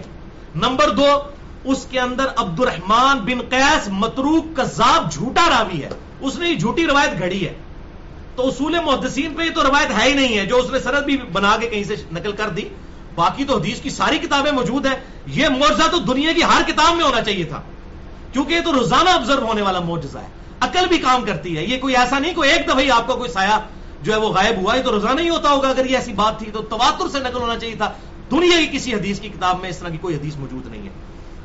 تو یہ مرسل کی تباہی ہے. اس قسم کی مرسل روایات پھر اور بھی کئی موجود ہیں. 8 تابعین سے یہ موجود ہے روایت مرسل، چھوٹا ہوا جس کا واسطہ ہے کہ رسول اللہ صلی اللہ علیہ وسلم کی زبان مبارک پر قرآن پڑھتے ہوئے بتوں کی تعریف جاری ہوگی ولیعوذ باللہ تعالی. اس قسم کی جھوٹی روایتیں پھر ان کو بھی مانے، شیطان نے یہ پھیلائی ہوئی ہیں. صحیح مسلم کے مقدمے میں ابن مسعود رضی اللہ تعالیٰ عنہ کہتے ہیں بعض اوقات شیطان انسانی شکل میں آ کے جھوٹی روایت بیان کر کے چلا جاتا ہے اور لوگ اس کو آ کے بیان کرتے ہیں. تو پہلے یہ چیک کیا کرو کہ کون بندہ بیان کر رہا ہے، اس کا ماں باپ بھی موجود ہے، کوئی کہیں اس کی اتھینٹسٹی بھی موجود ہے کہ لا پتہ قسم کے اور مجہول قسم کے ان نون لوگوں سے روایتیں لے لی جائیں. تو میں نے اسی لیے پورا ایک لیکچر دیا ہے، مسئلہ نمبر 36 ضعیف الاسناد اور من گھڑت احادیث کے فتنے کا تحقیقی جائزہ، جس میں صحیح مسلم کا پورا مقدمہ جو امام مسلم نے لکھا ہے وہ میں نے پڑھایا ہے، اور 5 ایسی حدیث کی کتابوں سے مثالیں پیش کی ہیں ان جھوٹی اور من گھڑت روایتوں کی اور ضعیف الاسناد روایتوں کی، جن کو اگر ہم مان لیں تو ہمارا بیڑا ہی غرق ہو جائے ہمارے ایمان کا، والعیاذ باللہ تعالی، اگر ہم جھوٹ اور سچ میں فرق نہیں کریں گے۔ تو اب بھائیو یہ بالکل باطل دعویٰ ہے، دلیل ان کے پاس کوئی نہیں ہے۔ اب میں آف دا وے جا کر میں دلیل پیش کرتا ہوں کہ آپ کا سایہ تھا، حالانکہ میرے پہ دلیل ٹیکنیکلی کوئی نہیں ہے، کیونکہ جو روٹین سے ہٹ کے بات کرتا ہے اس کو پیش کرنی ہے۔ ہم تو روٹین کی، ہمارے لیے دلیل وہی ہے، سورۃ النحل آیت نمبر 49، کہ ہر شے کا جو ہے وہ سایہ ہوتا ہے اور وہ اللہ کو سجدہ کرتا ہے۔ اب روٹین سے ہٹ کے میں آپ کو 3 حدیثیں پیش کرتا ہوں۔ نمبر 1، المستدرک للحاکم میں انٹرنیشنل نمبر کے مطابق 8408 نمبر حدیث ہے، جسے امام ذہبی نے بھی صحیح کہا، امام حاکم نے بھی صحیح کہا، صحیح سند کے ساتھ ہے، اور صحیح ابن خزیمہ میں 892 نمبر ہے، کہ آپ صلی اللہ علیہ وسلم فرماتے ہیں رات کے وقت آپ صلی اللہ علیہ وسلم اٹھے، آپ نے نماز پڑھی اور نماز کے دوران ایک ایسا عمل کیا کہ صحابہ کہتے ہیں ہم نے آپ کو ایسا عمل پہلے کرتے ہوئے نہیں دیکھا، کہ آپ نماز کی حالت میں آپ تھوڑا سا آگے بڑھے اور آپ نے اپنا ہاتھ بلند کیا، پھر آپ پیچھے ہٹے۔ تو آپ صلی اللہ علیہ وسلم نے فرمایا کہ ہاں ایسا ہی ہے، ہوا یوں کہ نماز پڑھنے کے دوران اللہ نے مجھے جنت دکھائی اور میں نے ارادہ کیا کہ جنت سے ایک گوشہ توڑ دوں فروٹ کا، تو پھر اللہ تعالیٰ کی طرف سے وحی کی گئی جنت کو کہ پیچھے ہٹ جاؤ، ابھی یہ جنت کی نعمتیں دنیا میں نہیں لی جا سکتی، اس کے لیے مرنا شرط ہے، تو جنت مجھ سے پیچھے ہٹ گئی۔ پھر اللہ تعالیٰ نے میرے سامنے دوزخ کو پیش کیا، حتیٰ کہ میں نے صحابہ کرام سے کہا کہ میں نے اپنا اور تمہارا سایہ دیکھا دوزخ کے اوپر، ظلی و ظلکم، تو میں نے تمہیں اشارہ کیا کہ تم لوگ دوزخ سے پیچھے ہٹ جاؤ، یعنی صحابہ کرام کو۔ تو اللہ نے مجھے وحی کی کہ اے اللہ کے محبوب صلی اللہ علیہ وسلم، آپ اس معاملے کو چھوڑ دیجئے، ان کو یہیں پر کھڑا رہنے دیں، جو خواب میں وہ دکھایا گیا، آپ کا سایہ اور آپ کے صحابہ کا سایہ۔ آپ صلی اللہ علیہ وسلم پیچھے ہٹ گئے، لیکن صحابہ کو وہاں پر کھڑے رہنے دیا گیا۔ پھر آپ صلی اللہ علیہ وسلم نے فرمایا اس خواب نہیں، یہ بالکل بیداری میں آپ کے ساتھ عمل ہوا، اس کی میں نے یہ تعویل کی ہے کہ میری وفات کے بعد میری امت کو آزمائشوں میں ڈالا جائے گا، فتنوں میں ڈالا جائے گا، یعنی میں تو اس آزمائش، وہ آگ جو آزمائش کی شکل میں دکھائی گئی جہاں پر آپ صلی اللہ علیہ وسلم نے اپنا اور صحابہ کرام کا سایہ دیکھا، لیکن آپ صلی اللہ علیہ وسلم کو اللہ تعالیٰ نے آزمائشوں سے بچا لیا، لیکن آپ کی وفات کے بعد آپ کے صحابہ کے اوپر وہ آزمائشیں آئیں، اور آپ کو پتہ ہی ہے، ہم تو اکثر اس پہ لیکچر دیتے ہیں، مسئلہ نمبر 101 جنگ جمل، صفین، نہروان کے حوالے سے اتنی بڑی بڑی آزمائشیں پھر صحابہ کرام پر، اور انس بن مالک اس کے راوی ہیں، سب سے بڑی تو ان پر آزمائش آئی، بنو امیہ کے حجاج ابن یوسف نے، صحیح بخاری میں آتا ہے کہ آپ کے اوپر کتنے ظلم کیے، یہ آپ صلی اللہ علیہ وسلم کو دکھایا گیا۔ تو اس میں الفاظ ہے ظلی و ظلکم، میں نے اپنا اور تمہارا سایہ، تو اس پہ تو کوئی تعویل کر سکتا ہے کہ یہ کوئی تمثیل دکھائی گئی تھی، لہذا ہم اگلی 2 روایتیں بالکل ایسی پیش کریں گے جس میں تعویل کی گنجائش نہیں ہے۔ دوسری روایت مسند امام احمد میں جلد 6 صفحہ 131 پہ انٹرنیشنل نمبر کے مطابق 25046 نمبر ہے، سیدہ عائشہ کہتی ہیں ایک سفر کے دوران سیدہ صفیہ رضی اللہ تعالی عنہا ام المؤمنین کا اونٹ بیمار ہو گیا، تو آپ نے سیدہ زینب سے کہا کہ تمہارے پاس ایک سے زیادہ اونٹ ہیں، ایک اونٹ جو ہے وہ صفیہ کو دے دو، لیکن وہ چونکہ آپس میں سوکنے تھیں، تو انہوں نے کہا یا رسول اللہ اس یہودیہ کو تو میں نہیں دوں گی، کیونکہ وہ یہودیوں میں سے تھی لیکن مسلمان ہو گئی بھی تھی حضرت صفیہ۔ تو آپ صلی اللہ علیہ وسلم اتنے سخت ناراض ہوئے حضرت زینب کی اس بات کے اوپر کہ حضرت عائشہ کہتی ہیں پھر آپ صلی اللہ علیہ وسلم 3 مہینے تک حضرت زینب کے ہاں نہیں گئے۔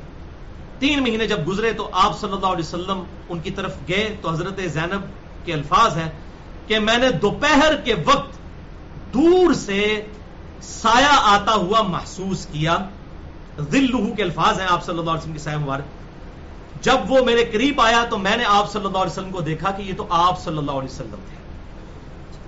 اسی کا ایک طرق آگے مسند امام احمد میں موجود ہے، تیسری حدیث جلد 6 صفحہ 337 پر انٹرنیشنل نمبر کے مطابق 26908، جس میں خود حضرت صفیہ یہ بیان کر رہی ہیں کہ مجھے اس طریقے سے زینب نے کہہ دیا تھا یہودیہ، تو آپ صلی اللہ علیہ وسلم 3 مہینے تک ناراض رہے، اور حجۃ الوداع کے موقع پر یہ معاملہ ہوا تھا، تو آپ صلی اللہ علیہ وسلم پھر ربیع الاول کے مہینے میں تشریف لے گئے۔ اس سے یہ بات پتہ چلی کہ ربیع الاول کے مہینے تک آپ صلی اللہ علیہ وسلم جو ہے وہ دنیاوی زندگی کے ساتھ دنیا میں موجود تھے، یعنی آپ کی وفات سفر میں نہیں ہوئی ہے، ربیع الاول میں ہی ہوئی ہے، یہ کنفرم ہے، سوموار کے دن 12 ربیع الاول کو نہیں ہوئی. میرا مسئلہ نمبر 26 مسئلہ نمبر ربیع الاول سے متعلق 3 غلط فہمیاں وہ سن سکتے ہیں. تو آپ صلی اللہ علیہ وسلم اپنی وفات والے مہینے 3 مہینے کے بعد ناراض ہونے کے بعد حضرت زینب کے پاس آئے تو حضرت زینب کے الفاظ دیکھیں، میں نے دور سے کسی مرد کا سایہ آتے ہوئے محسوس کیا، مرد کا. اور وہ کہتی ہیں کہ جب وہ میں نے سوچا کہ اس وقت میرے خیمے میں کون سا مرد آ رہا ہے، کیونکہ وہ یہ گمان کر رہی تھی 3 مہینے سے حضور ناراض تھے تو حضور صلی اللہ علیہ وسلم تو نہیں ہو سکتے. تو انہوں نے کہا یہ کوئی اجنبی مرد میرے خیمے کی طرف آ رہا ہے. دور سے انہوں نے دیکھا. اگر وہ آپ وسلم کا فزیکلی سایہ نہ ہوتا جن کا یہ کہنا ہے تو کہتی ہاں جی سایہ چونکہ کوئی نہیں ہے لہذا حضور صلی اللہ علیہ وسلم ہی آ رہے ہیں. تو کہتی ہیں میں نے کہا یہ مرد کون آ رہا ہے میرے خیمے کی طرف، جبکہ رسول اللہ میرا مرد تو مجھ سے ناراض ہے، بالکل کلیئر کٹ. تو کہتی ہے جب وہ قریب آئے تو میری خوشی کی انتہا نہ رہی کہ رسول اللہ صلی اللہ علیہ وسلم تھے، اور آپ صلی اللہ علیہ وسلم میرے پاس آئے اور میں نے کہا یا رسول اللہ صلی اللہ علیہ وسلم میری تو خوشی کی انتہا نہیں رہی ہے، آپ مجھے بتائیں میں کیا اللہ تعالیٰ کی بارگاہ میں نظر کروں کہ آپ مجھ سے راضی ہو گئے ہیں. پھر آپ صلی اللہ علیہ وسلم میری چارپائی کے پاس آئے، آپ صلی اللہ علیہ وسلم نے آ کے مجھ پر ہاتھ رکھا، یعنی شفقت کے ساتھ حضرت زینب کو آپ صلی اللہ علیہ وسلم نے معاف کر دیا. اس میں الفاظ ہیں میں نے دور سے کسی مرد کے سائے کو آتے ہوئے محسوس کیا. ظاہر ہے مردوں کے چلنے میں، عورتوں کے ڈیل ڈول میں اور مردوں میں فرق ہے. آپ سے ان کا کوئی پگڑی مبارک ہوگی یا آپ نے چادر لی ہوئی ہوگی تو اس سے انہوں نے اندازہ لگایا کہ یہ مرد ہی آ رہا ہے کوئی.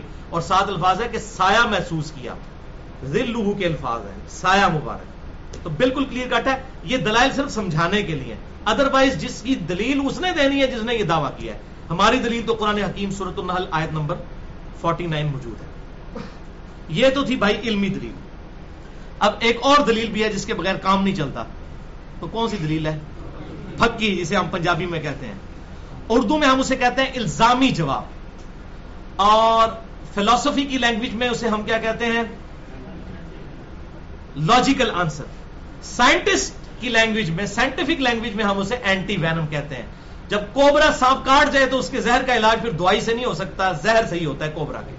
تو یہ اینٹی وینم، پھکی اور الزامی جواب کے طور پر ہم یہ ان سے کہتے ہیں اگر ان کا یہ دعویٰ ہے کہ رسول اللہ صلی اللہ علیہ وسلم کا سایہ مبارک نہیں تھا تو اس وقت دنیا میں آپ صلی اللہ علیہ وسلم کے منہ مبارک، بال مبارک کثرت سے موجود ہیں، اور ایسے بھی موجود ہیں جن کی سند بھی موجود ہے. جیسے ٹرکی میں، ترکی کے اندر توپ کاپی میوزیم کے اندر آپ صلی اللہ علیہ وسلم کا ایک بال مبارک ہے جو انہوں نے رکھا ہوا ہے، اور باقاعدہ اس کی تصویر بھی دیکھیں، اس کا سایہ بھی نظر آتا ہے بال مبارک کا. یہاں پر بھی علماء کے پاس موجود ہیں، بڑے بڑے مشائخ جو ہیں اس کے اوپر چندے بٹور رہے ہیں، ربیع الاول پہ زیارتیں کرواتے ہیں اور پیسے بٹورتے ہیں کہ یہ نبی صلی اللہ علیہ وسلم کے بال مبارک ہیں. For the sake of argument ہم ایگری کرتے ہیں، اور ہم نے تو پہلے بیان کیا، بخاری مسلم میں موجود ہے، حضرت طلحہ کو آپ صلی اللہ علیہ وسلم نے حجۃ الوداع کے موقع پر حلق کروا کے اپنے بال دیے، تبرکم تقسیم کیے، صحابہ کے پاس ہوتے تھے، بالکل موجود ہیں، ہم نہیں انکار کرتے. تو آپ کا یہ دعویٰ ہے آپ صلی اللہ علیہ وسلم کے بال مبارک ہیں، تو آپ بھائی پھر میڈیا کے سامنے اسے پیش کریں، جیو والوں کو بلائیں، اے آر وائی والوں کو بلائیں، آج والوں کو بلائیں، ایکسپریس والوں کو بلائیں، یہ بڑے بڑے میڈیا چینلز کو بلائیں، بی بی سی کو، سی این این کو بلائیں، پوری دنیا کو مسلمان کریں یہ معجزہ دکھا کے کہ یہ دیکھو آپ کے بال مبارک ہیں، اس کو ہم بلب کے نیچے رکھ رہے ہیں، اس کا سایہ نہیں پڑ رہا، یہ ایسی فزیکل چیز ہے جو بہت بڑا معجزہ ہے. تو فوراً کی پھونک نکل جائے گی، ان کو بھی پتہ ہے سایہ ہے. تو اگر یہ آپ کا بال مبارک ہے تو اس کا سایہ نہیں ہونا چاہیے. اگر خدا نہ خواستہ کوئی یہ کہتا ہے کہ آپ کی وفات کے بعد یا آپ کے جسم سے جب بال ہٹ گئے تو اس کی برکتیں ختم ہو گئی ہیں، تو وہ اپنے ایمان کی فکر کرے، اس کی برکتیں اسی طرح موجود ہیں. اس کی دلیل اب ہم آپ کو دیتے ہیں کہ آپ کی زندگی مبارک میں آپ کے جسم سے اگر بال جڑا ہو تب بھی برکت والا ہے، اگر وہ ٹوٹ جائے تب بھی وہ برکت والا ہے.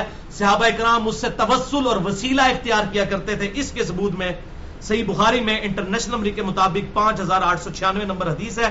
ام المؤمنین ام سلمہ رضی اللہ تعالی عنہا کے پاس رسول اللہ صلی اللہ علیہ وسلم کے مبارک بالوں کا ایک گچھا تھا. یہ میں کوئی سٹوری بک نہیں پڑھ رہا، صحیح بخاری 5896، جو انہوں نے ایک چھوٹے سے شیشی میں رکھا ہوا تھا، اور جب کبھی بھی کوئی شخص بیمار ہو جاتا یا اسے نظر لگ جاتی تو وہ اپنا پانی کا برتن ام سلمہ کو بھیجتا تو وہ مبارک بالوں والی شیشی اس میں ڈبو کے ہلا کر دیا کرتی تھی مریضوں کے شفا کے لیے.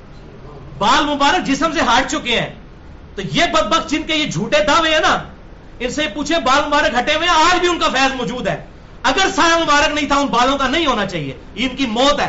اپنے سارے مرے ہوئے بزرگوں کو بھی اگر بلا سکتے ہیں for the sake of argument بلا لیں, اور جتنے زندہ ہیں ان سب علماء کو جمع کریں, میری اس پھکی کا جواب دیں, یا پھر یہ پھکی لے کے اپنا ہاضمہ درست کریں اور یہ غلط لوگوں کو عقیدے نہ بتائیں, بال مبارک کا سایہ دکھائیں. اسی طریقے سے یہ تو بال مبارک کی بات ہو رہی ہے, آپ صلی اللہ علیہ وسلم کے وہ جسم کا ٹکڑا تھا, آپ صلی اللہ علیہ وسلم کے جسم پہ جو کرتا آتا تھا جو جسم کا حصہ نہیں تھا الگ سے تھا, اس کے بارے میں صحیح مسلم میں انٹرنیشنل نمبر کے مطابق 5409 نمبر حدیث ہے. اسما بنت ابی بکر کہتی ہیں حضرت عائشہ جب فوت ہونے لگی ان سے میں نے رسول اللہ کا ایک کرتا لے لیا جو آپ صلی اللہ علیہ وسلم پہنا کرتے تھے, سرخ رنگ کا وہ کرتا تھا دھاری دار, اور آپ صلی اللہ علیہ وسلم اسے پہنا کرتے تھے, اور ہم اس کرتے کو پانی میں بھگو کر اس کا دھون مریضوں کو شفا کے لیے پلاتے ہیں. تو آپ کے تبرکات کا توسل تو آج تک قائم ہے. تو اگر ان کا یہ دعویٰ ہے کہ منہ مبارک ہیں ان کے پاس, اور واقعی ہے, جیسا کہ توپ کاپی میوزیم کو تو میں کہتا ہوں کہ بالکل وہ صحیح سند کے ساتھ مسلمان حکمرانوں نے ٹرانسفر کی ہیں وہ چیزیں جو میوزیم کے اندر موجود ہیں, ان کے سائے تو موجود ہیں. چلے ان کے بزرگوں کو کہ لائے نہ بال مبارک رکھے سامنے, بی بی سی کو, سی این این کو بلائیں, جیو والوں کو بلائیں, ایئر وے والوں کو, آج ٹی وی والوں کو, سب کے سب لوگوں کو یہ اپنا کرشمہ دکھائیں. میں کہتا ہوں غیر مسلم بھی کروڑوں کی تعداد میں مسلمان ہو جائیں گے اتنا بڑا زندہ معجزہ دیکھ کے. یہ ایسا ہے ہی نہیں, یہ معاملہ ایم ہی جھوٹ کیا ہوا ہے. تو یہ تھی پھکی, انشاءاللہ اب ان کا ہاضمہ درست ہو جائے گا. تو ڈاکٹر طاہر القادری صاحب کی اصلاح کے لیے بھی کافی ہے. تو آپ صلی اللہ علیہ وسلم کے اتھینٹک جو تبرکات کا فیض آج تک جاری ہے, اور اس میں میں نے پورا لیکچر بھی دیا ہے. مسئلہ نمبر 43 وسیلہ اور توسل کے صحیح احکام و مسائل. اب رہا نور بشر والا مسئلہ, تو وہ اس کے اندر خود بخود ہی حل ہو گیا, مجھے آگے کوئی اس میں ورڈک دینے کی ضرورت نہیں. باقی جسے شوق ہو تو مسئلہ نمبر 41 دیکھ سکتا ہے, نور من نور اللہ وحدت الوجود اور علم الکلام, اہل سنت پاک.com پر. تو اصولی بات سمجھ لیجئے, آپ صلی اللہ علیہ وسلم کے حوالے سے جو بھی دعویٰ روٹین سے ہٹ کے کیا جائے گا اس کے دعویٰ کرنے والے پر دلیل ہوگی, نہ کہ جو انکار کرے گا اس کے اوپر دلیل ہوگی. آپ صلی اللہ علیہ وسلم بشر بھی ہیں, آپ صلی اللہ علیہ وسلم نور ہدایت بھی ہیں, لیکن آپ کی سپیشیز جو ہے وہ بشر والی ہے, نورانی نہیں ہے. آپ نور ہدایت ہیں, الحمدللہ سراج منیرہ ہیں, اور اس میں میں نے کئی احادیث بیان کی ہیں آپ صلی اللہ علیہ وسلم کی نور ہدایت ہونے کے حوالے سے اور آپ صلی اللہ علیہ وسلم کے فیض پہنچنے کے اعتبار سے. ابھی ہماری تقریباً 12-13 منٹ کی گفتگو کم از کم باقی ہے, لیکن ایک دفعہ دروشی پڑھ لیجئے. اللہم صلی علی محمد وعلی آل محمد کما صلیت علی ابراہیم وعلی آل ابراہیم انک حمید مجید. اللہم بارک علی محمد وعلی آل محمد کما بارکت علی ابراہیم وعلی آل ابراہیم انک حمید مجید. بھائیو, آخر میں چونکہ سورۃ النحل کی آیت نمبر 48, 49 اور 50 ڈسکس ہوئے ہیں, آیت سجدہ, اس کے حوالے سے میں چاہ رہا ہوں کہ جنت کے 8 دروازوں کی نسبت سے صرف 8 حدیثیں بیان کر کے سجدہ تلاوت جو ہوتا ہے قرآن حکیم کی آیات پڑھتے ہوئے یا سنتے ہوئے, اس کے شرعی احکام بھی افراد و تفریح سے ہٹ کر بیان کروں. جنت کے 8 دروازوں کی نسبت سے میں نے 8 احادیث کمپائل کی ہیں ایک انٹلیکچوئل ترتیب کے ساتھ. پہلی حدیث صحیح بخاری اور مسلم کی متفق علیہ حدیث ہے, بخاری میں 1076, مسلم میں 1296. سیدنا ابن عمر رضی اللہ تعالیٰ عنہ کا بیان ہے کہ جب نبی صلی اللہ علیہ وسلم آیت سجدہ تلاوت فرماتے تو ہم بھی آپ صلی اللہ علیہ وسلم کے ساتھ سجدہ کرتے, حتیٰ کہ ہم میں سے کسی کو سجدے کے لیے پیشانی رکھنے کی جگہ بھی نہ ملتی. تو اگر مسجد میں بھی ایسا ہوتا تھا پیشانی رکھنے کے لیے جگہ نہ بھی ملے تو صرف ٹو باؤ ڈاؤن, اپنے آپ کو ایسے کر لینا, یہ بھی کافی ہے. وَارْكَعُوا مَعَ الرَّاكِعِينَ, جو قرآن میں ہے رکوع کرنے والوں کے ساتھ رکوع کرو. تو یہ رکوع کرنا بھی, یہ سجدے کی بھی ایک فارم ہے, اللہ کے سامنے سر تسلیم خم کرنا. تو ہم پھر پیشانی کی بھی جگہ نہ ملتی, کبھی کسی کی پیٹھ کے اوپر یا جھک جاتے. اسی حوالے سے سنن ابی داؤد میں ایک حدیث موجود ہے, ٹو باؤ ڈاؤن, سر تسلیم خم کرنا. انٹرنیشنل نمبر کے مطابق سنن ابی داؤد میں 1227, جامعہ ترمذی میں 351, کہ آپ صلی اللہ علیہ وسلم جب کبھی سواری پر سوار ہوتے تھے اور نماز پڑھتے تھے تو آپ صلی اللہ علیہ وسلم رکوع اور سجدے اشارے سے کیا کرتے تھے. رکوع کے لیے کم جھکتے اور سجدے کے لیے زیادہ اشارہ فرمایا کرتے. یہ نہیں تھا کہ آپ نے کوئی اپنی, حالانکہ اونٹ ہوتا تھا, اونٹ کی کوہان ہے, اس کے اوپر آپ کوئی پھٹی رکھ لیتے اور اس پھٹی پہ سجدہ کرتے, جس طرح آج کل یہ نئی بدعت ایجاد ہوئی ہے جو یہ نماز والی کرسیاں ہماری مسجدوں میں رکھی گئی ہیں. یہ بالکل بدعت ہے اور یہ بالکل خلاف سنت ہے, جس کے اوپر وہ سجدے کی جگہ بنی ہے, لوگ سجدہ کرتے ہیں ایسے. جب بیٹھ کے نماز پڑھنی ہے تو سنت یہ ہے کہ اشارے سے رکوع اور اشارے سے سجدہ ہوگا. سامنے یہ پھٹا رکھنا, یہ بالکل اس کی ممانعت ہے. ان کرسیوں کو فوراً اٹھوائیں یا ان کی وہ سجدے والی جو حصے ہیں وہ کٹوا دیں, یہ خلاف سنت ہے. اور اس کے علاوہ علماء کے فتوے بھی آ چکے ہیں, ایون حنفی علماء کے فتوے بھی, غلام سو سعیدی صاحب بہت بڑے بریلوی مکتب فکر کے عالم ہیں، مفتی منیر صاحب کے مدرسے میں شیخ الحدیث ہیں، انہوں نے باقاعدہ اپنی مسجدوں میں سے اٹھوا دی، میری ان سے ڈسکشن بھی اس ٹاپک پہ، انہوں نے اس کے خلاف بھی کافی کچھ لکھا ہے۔ دوسری حدیث صحیح بخاری سے 1071 نمبر ہے۔ ابن عباس کا بیان ہے، نبی صلی اللہ علیہ وسلم نے سورۃ النجم کی تلاوت کے دوران سجدہ کیا تو آپ صلی اللہ علیہ وسلم کے سجدہ کرنے کا ایسا روب ہوا کہ سارے مسلمان مشرک جن و انس اسی وقت بے اختیار سجدے میں گر پڑے سورہ النجم سن کے، مشرک بھی۔ اس پہ امام بخاری نے ایک باب باندھا ہے کہ سجدہ تلاوت کے لیے وضو کرنا شرط نہیں ہے، اور ابن عمر کا بھی عمل لے کر آئے کہ وہ بغیر وضو کے بھی سجدہ تلاوت کر لیتے تھے۔ اب تلاوت کرنے کے لیے تو وضو کی ضرورت نہیں ہے، زبانی آپ کر رہے ہیں، اس دوران آیت سجدہ آتی تھی تو وہ تلاوت کرتے ہوئے سجدہ بھی کر لیا کرتے تھے، اور باقی صحیح امام بخاری نے رزلٹ نکالا ہے اس پہ باب باندھ کر۔ اب وہ سارے کے سارے گرے ہوئے تو نہیں کہ وضو کر کے سارے اکٹھے ہوئے تھے، کوئی کسی حالت میں تھا وہ بے اختیار گر پڑے۔ تیسری حدیث بھی بخاری اور مسلم کی متفق علیہ حدیث ہے، بخاری میں 1072، مسلم میں 1298 انٹرنیشنل نمبر کے مطابق۔ زید ابن ثابت کاتب وحی جو تھے وہ کہتے ہیں کہ میں نے رسول اللہ صلی اللہ علیہ وسلم کو یہی سورہ نجم جس پہ سب نے سجدہ کیا تھا، یہ سورہ نجم سنائی تو آپ نے اس میں سجدہ نہ کیا، یعنی آپ صلی اللہ علیہ وسلم نے وہ سجدہ چھوڑ دیا تاکہ امت کو پتہ چل جائے سجدہ تلاوت واجب یا فرض نہیں ہے، صرف سنت ہے۔ اب سیم سورہ نجم ہے جس پہ سب نے سجدہ کیا، اس پہ آپ نے خود بھی نہیں کیا، اس سے بالکل یہ بات کلیئر ہو گئی کہ امام حنیفہ رحمہ اللہ کا جو موقف ان کی طرف منسوب ہے کہ سجدہ تلاوت واجب اور فرض ہے تو یہ بالکل غلط ہے، یہ سنت ہے، کوئی کر لے ثواب، نہ کرے تو کوئی گناہ نہیں ہے۔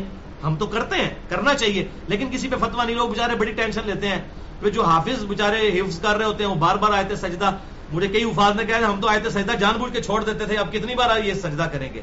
تو یہ ایسی مولویوں نے پٹی پڑھائی ہوئی تھی، تو یہ ایسا کوئی معاملہ نہیں ہے، ان کے لیے بھی اگر ایک دفعہ بھی کر لیں تو کافی ہے۔ تو اس معاملے میں انہیں احناف کو رجوع کرنا چاہیے۔ اب یہ 5واں مسئلہ ہے جس میں رجوع کرنے کی ضرورت ہے، 3 میں وہ آلریڈی کر چکے ہیں جو میں نے بتا دیا، 4تھے میں بھی تقریباً کر چکے ہیں۔ نمبر 1، امام حنیفہ رحمۃ اللہ علیہ مدینے کو حرم نہیں مانتے تھے، آج کے حنفی مدینے کو حرم مانتے ہیں۔ نمبر 2، امام حنیفہ رحمہ اللہ عقیقے کو صحیح سمجھتے نہیں تھے، بدعت کہتے تھے، آج کے حنفی عقیقہ کو سنت سمجھتے ہیں۔ نمبر 3، شوال کے 6 روزوں کو وہ بدعت سمجھتے تھے امام حنیفہ رحمہ اللہ، آج کے ہمارے جو احناف ہیں وہ ان کو سنت سمجھتے ہیں، احادیث بھی موجود ہے، مجھے ڈیٹیل میں جانے کی ضرورت نہیں ہے۔ اور نمبر 4، والدین مصطفیٰ صلی اللہ علیہ وسلم کے بارے میں جو عقیدہ ہے، جو امام حنیفہ کی اکلوتی کتاب جو یہ کہتے ہیں لکھی ہوئی الفقہ الاکبر، اس کے اندر واضح موجود ہے کہ معاذ اللہ استغفر اللہ، نبی صلی اللہ علیہ وسلم کے والدین حالت کفر میں دنیا سے گئے، یہ امام حنیفہ کی طرف ہے۔ آج کے کتنے حنفی اس بات کو نہیں مانتے، ملا علی قاری نے بھی لکھا کہ ہمارا یہی عقیدہ ہے معاذ اللہ، تو میں نے ان کے رد میں پورا لیکچر دیا تھا، مسئلہ نمبر 98 والدین مصطفیٰ صلی اللہ علیہ وسلم کے ایمان کے بارے میں۔ اور یہ 5ویں چیز سجدہ تلاوت کے حوالے سے بھی آ گئی کہ وہ واجب سمجھتے ہیں جبکہ یہ سنت ہے۔ اس کے علاوہ بھی اور چیزیں ہیں، اسی لیے امام بخاری رحمہ اللہ نے ایک پورا چیپٹر ہیڈنگ بنا کر بنایا ہے صحیح بخاری کے اندر، اور اس کے نیچے حدیث لے کر آئے ہیں انٹرنیشنل نمبر کے مطابق 1077 نمبر، اس پہ باب کی ہیڈنگ باندھی ہے امام بخاری رحمہ اللہ نے کہ سجدہ تلاوت واجب نہیں ہے، سنت ہے، اور اس کے لیے طہارت اور وضو شرط نہیں ہے، اور استقبال قبلہ بھی شرط نہیں ہے۔ سواری پہ تو ویسے ہی بخاری مسلم میں آتا ہے، جس طرف سواری جاتی تھی آپ نفلی نماز پڑھتے رہتے تھے، استقبال قبلہ شرط نہیں ہے نفلی چیزوں کے لیے، ہاں فرض کے لیے بخاری میں آتا ہے آپ صلی اللہ علیہ وسلم اتر کے زمین پر استقبال قبلہ کا اہتمام کرتے تھے، لہذا گاڑی میں بس میں کوئی آیت سجدہ پڑھتا ہے تو وہ سجدے سے ہلکے ریمائنڈر لا کے نہ رکھے کہ جی میں انے سجدے ان کرنے نے، بس وہیں پر ٹو باؤ ڈاؤن کر لے، ایسے سجدہ سنت ہو، اس کے لیے نیچے اتر کے اس طرح کرنا ضروری نہیں ہے۔ تو امام بخاری نے پورا باب باندھا ہے، حدیث نمبر 1077 کی ہیڈنگ میں نے بتا دی، اور وہ حدیث لے کے آئے جو 4تھی حدیث ہے صحیح بخاری 1077 کہ یہی سورۃ النحل جو آج جس پہ ہم نے اتنا لمبا درس کیا ہے، یہی حضرت عمر نے آیت نمبر 48، 49 اور 50 سورۃ النحل کی تلاوت کی، اس کے بعد آپ نے ممبر سے اتر کر زمین پر آ کر سجدہ کیا، تو تمام جو جمعے میں آپ کے مخاطبین تھے جو وہاں پر جمعہ پڑھنے آئے، ان سب کے سب لوگوں نے سجدہ کیا۔ پھر حضرت عمر نے اگلی دفعہ اگلے جمعے میں پھر سورۃ النحل کی یہی آیت تلاوت کی، اور پھر آپ نے فرمایا کہ ہم آیت سجدہ پڑھتے ہیں، جس نے سجدہ کیا اس نے اچھا کام کیا، اور جو آیت سجدہ پر سجدہ نہ کرے اس پر کچھ گناہ نہیں۔ امیر المؤمنین سیدنا عمر ابن خطاب رضی اللہ تعالیٰ عنہ کا فتویٰ ہے، یہ کسی عام امام کا فتویٰ نہیں ہے۔ صحیح بخاری 1077 نمبر حدیث کہ ہم بھی پڑھتے ہیں، اگر کر لیا ثواب نہ کرے تو کچھ گناہ نہیں. اور وہ صحابی کہتے ہیں کہ پھر حضرت عمر نے خود بھی سجدہ اس دن نہیں کیا تاکہ مور لگ جائے کہ میں بھی نہیں کر رہا. یہ نہ ہو کہ لوگ آپ تے کر دیں سانو منع کر دینے, سانو گنہگار کر رہے ہیں. تو انہوں نے خود بھی نہیں کیا, پریکٹیکلی اس کو اس طریقے سے اسٹیبلش کیا. اور ساتھ ابن عمر کا ساتھ قول لے کر آئے امام بخاری کہ امام ابن عمر رضی اللہ تعالیٰ عنہ فرمایا کرتے تھے سجدہ تلاوت فرض نہیں ہے بلکہ اللہ نے یہ امت کی خوشی پر رکھ دیا ہے, جو کرے گا ثواب ہے, گڑ ڈالیں گے جتنا میٹھا ہوگا, نہ کرے تو کوئی گناہ نہیں ہے. البتہ کریں, سنت پر عمل کریں, لیکن اس کو واجب نہ سمجھیں, اس کی ٹینشن نہ لیں. لوگ بہت ٹینشن لیتے ہیں بعض اوقات. 5ویں حدیث صحیح بخاری سے 4632 سے ابن عباس رضی اللہ تعالیٰ عنہ سے پوچھا گیا کہ سورہ صاد میں سجدہ کیا جائے جہاں پر داؤد علیہ السلام کی توبہ کا واقعہ ہے. تو ابن عباس نے کہا کہ تمہارے نبی کو بھی اسی کی اقتدا کا حکم ہوا ہے, یعنی سورہ صاد میں جو حضرت داؤد علیہ السلام کی توبہ کا واقعہ ہے اس میں حضرت داؤد نے جو سجدہ کیا تھا تم بھی اس پر سجدہ کرو, کیونکہ نبی صلی اللہ علیہ وسلم بھی سورہ صاد کے اوپر سجدہ کیا کرتے تھے ان آیات کے اوپر. 6ٹھی حدیث سنن نسائی میں ہے 958 نمبر. ابن عباس کا بیان ہے کہ نبی صلی اللہ علیہ وسلم نے فرمایا سورہ صاد میں حضرت داؤد علیہ السلام نے تلاوت پر سجدہ کیا, سجدہ شکر کیا توبہ پر, اور تم اس صورت میں جب پہنچو تو تم شکر کا سجدہ کرو. یعنی حضرت داؤد علیہ السلام نے توبہ کا سجدہ کیا تو تم ان پر سنت پہ عمل کرتے ہوئے شکر کا سجدہ کرو. تو سجدہ تلاوت ہو, سجدہ شکر ہو, نہ اس کے لیے وضو شرط ہے, نہ اس کے لیے استقبال قبلہ شرط ہے, اور نہ اس کے لیے فزیکلی زمین پر ماتھا ٹیکنا شرط ہے. سب سے بہتر وہ درجہ ہے, لیکن آپ جھک بھی سکتے ہیں یوں. اور یہ جو سورہ صاد کا ذکر ہے اس میں ہے ہی رکوع کا ذکر ہے, سجدے کا ذکر ہی نہیں, اس میں رکوع کے الفاظ موجود ہیں. تو اسی لیے ورکعوا مع الراکعین جو قرآن میں بار بار کہا گیا ہے رکوع کرنے والوں کے ساتھ رکوع کرو, بیسیکلی رکوع بھی سجدے کی ہی ایک فارم ہے. تو یوں جھکنا, تو ایسے بھی کوئی کر لے تو کافی ہے. لہذا یہ ہماری جو کرکٹ ٹیمیں یا باقی ٹیمیں کبھی میچ وغیرہ جیتے ہیں تو فوراً سجدے میں گر پڑتے ہیں جدھر منہ ہوتا ہے. تو میں اکثر سوچتا تھا جب میں یعنی کہ کٹر قسم کا حنفی تھا تو میں کہتا تھا دیکھو جی یہ تو کفر کر رہے ہیں, کیونکہ ان کے نزدیک اگر آپ بغیر وضو کریں گے تو آپ کافر ہو جائیں گے, نکاح بھی ٹوٹ جائے گا, بیعت بھی ٹوٹ جائے گی. کام بڑا دور ہے, ساری کرکٹ ٹیم نے نکاح ٹوٹ چکے ہوئے ہیں ان کے نزدیک. اب جب اس قسم کے مسئلے آپ گھڑیں گے تو اس کے پھر اس قسم کے ڈینجرس ہارریبل قسم کے خطرناک رزلٹ بھی آپ کو بھگتنے پڑیں گے. تو آیت سجدہ ہو, آیت شکر ہو, نہ اس کے لیے استقبال قبلہ شرط ہے, نہ باوضو ہونا شرط ہے. جس حالت میں جس طرح منہ ہے تو آپ کر سکتے ہیں, اس کے اوپر کوئی گرفت نہیں ہے. تو اب یہ تجدید نکاح کروائے نہ جا کے. اب یہ بڑے بڑے وہ میں طارق جمیل صاحب جو کہ کٹر قسم کے حنفی ہیں, میں ان سے ریکویسٹ کروں گا کہ وہ ان سارے کرکٹرز سے تجدید نکاح کروائیں, فقہ حنفی کا مسئلہ لوگوں کو بتائیں گے تو یا پھر مانیں کہ یہ چیزیں کتاب و سنت کے خلاف ہیں. تو آپ اسی کیٹیگری میں آ جائیں جس میں ہم بات کریں کہ دلائل کے اوپر, نیچر کے اوپر چیزیں ہونی چاہیے. سیکنڈ لاسٹ حدیث سنن نبی داؤد میں 1413.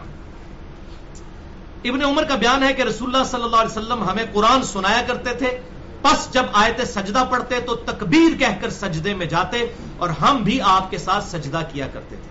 یعنی پرٹیکولرلی نماز کی حالت میں جب آیت سجدہ آئے تو اللہ اکبر کہہ کے اسی وقت سجدے میں چلے جائیں.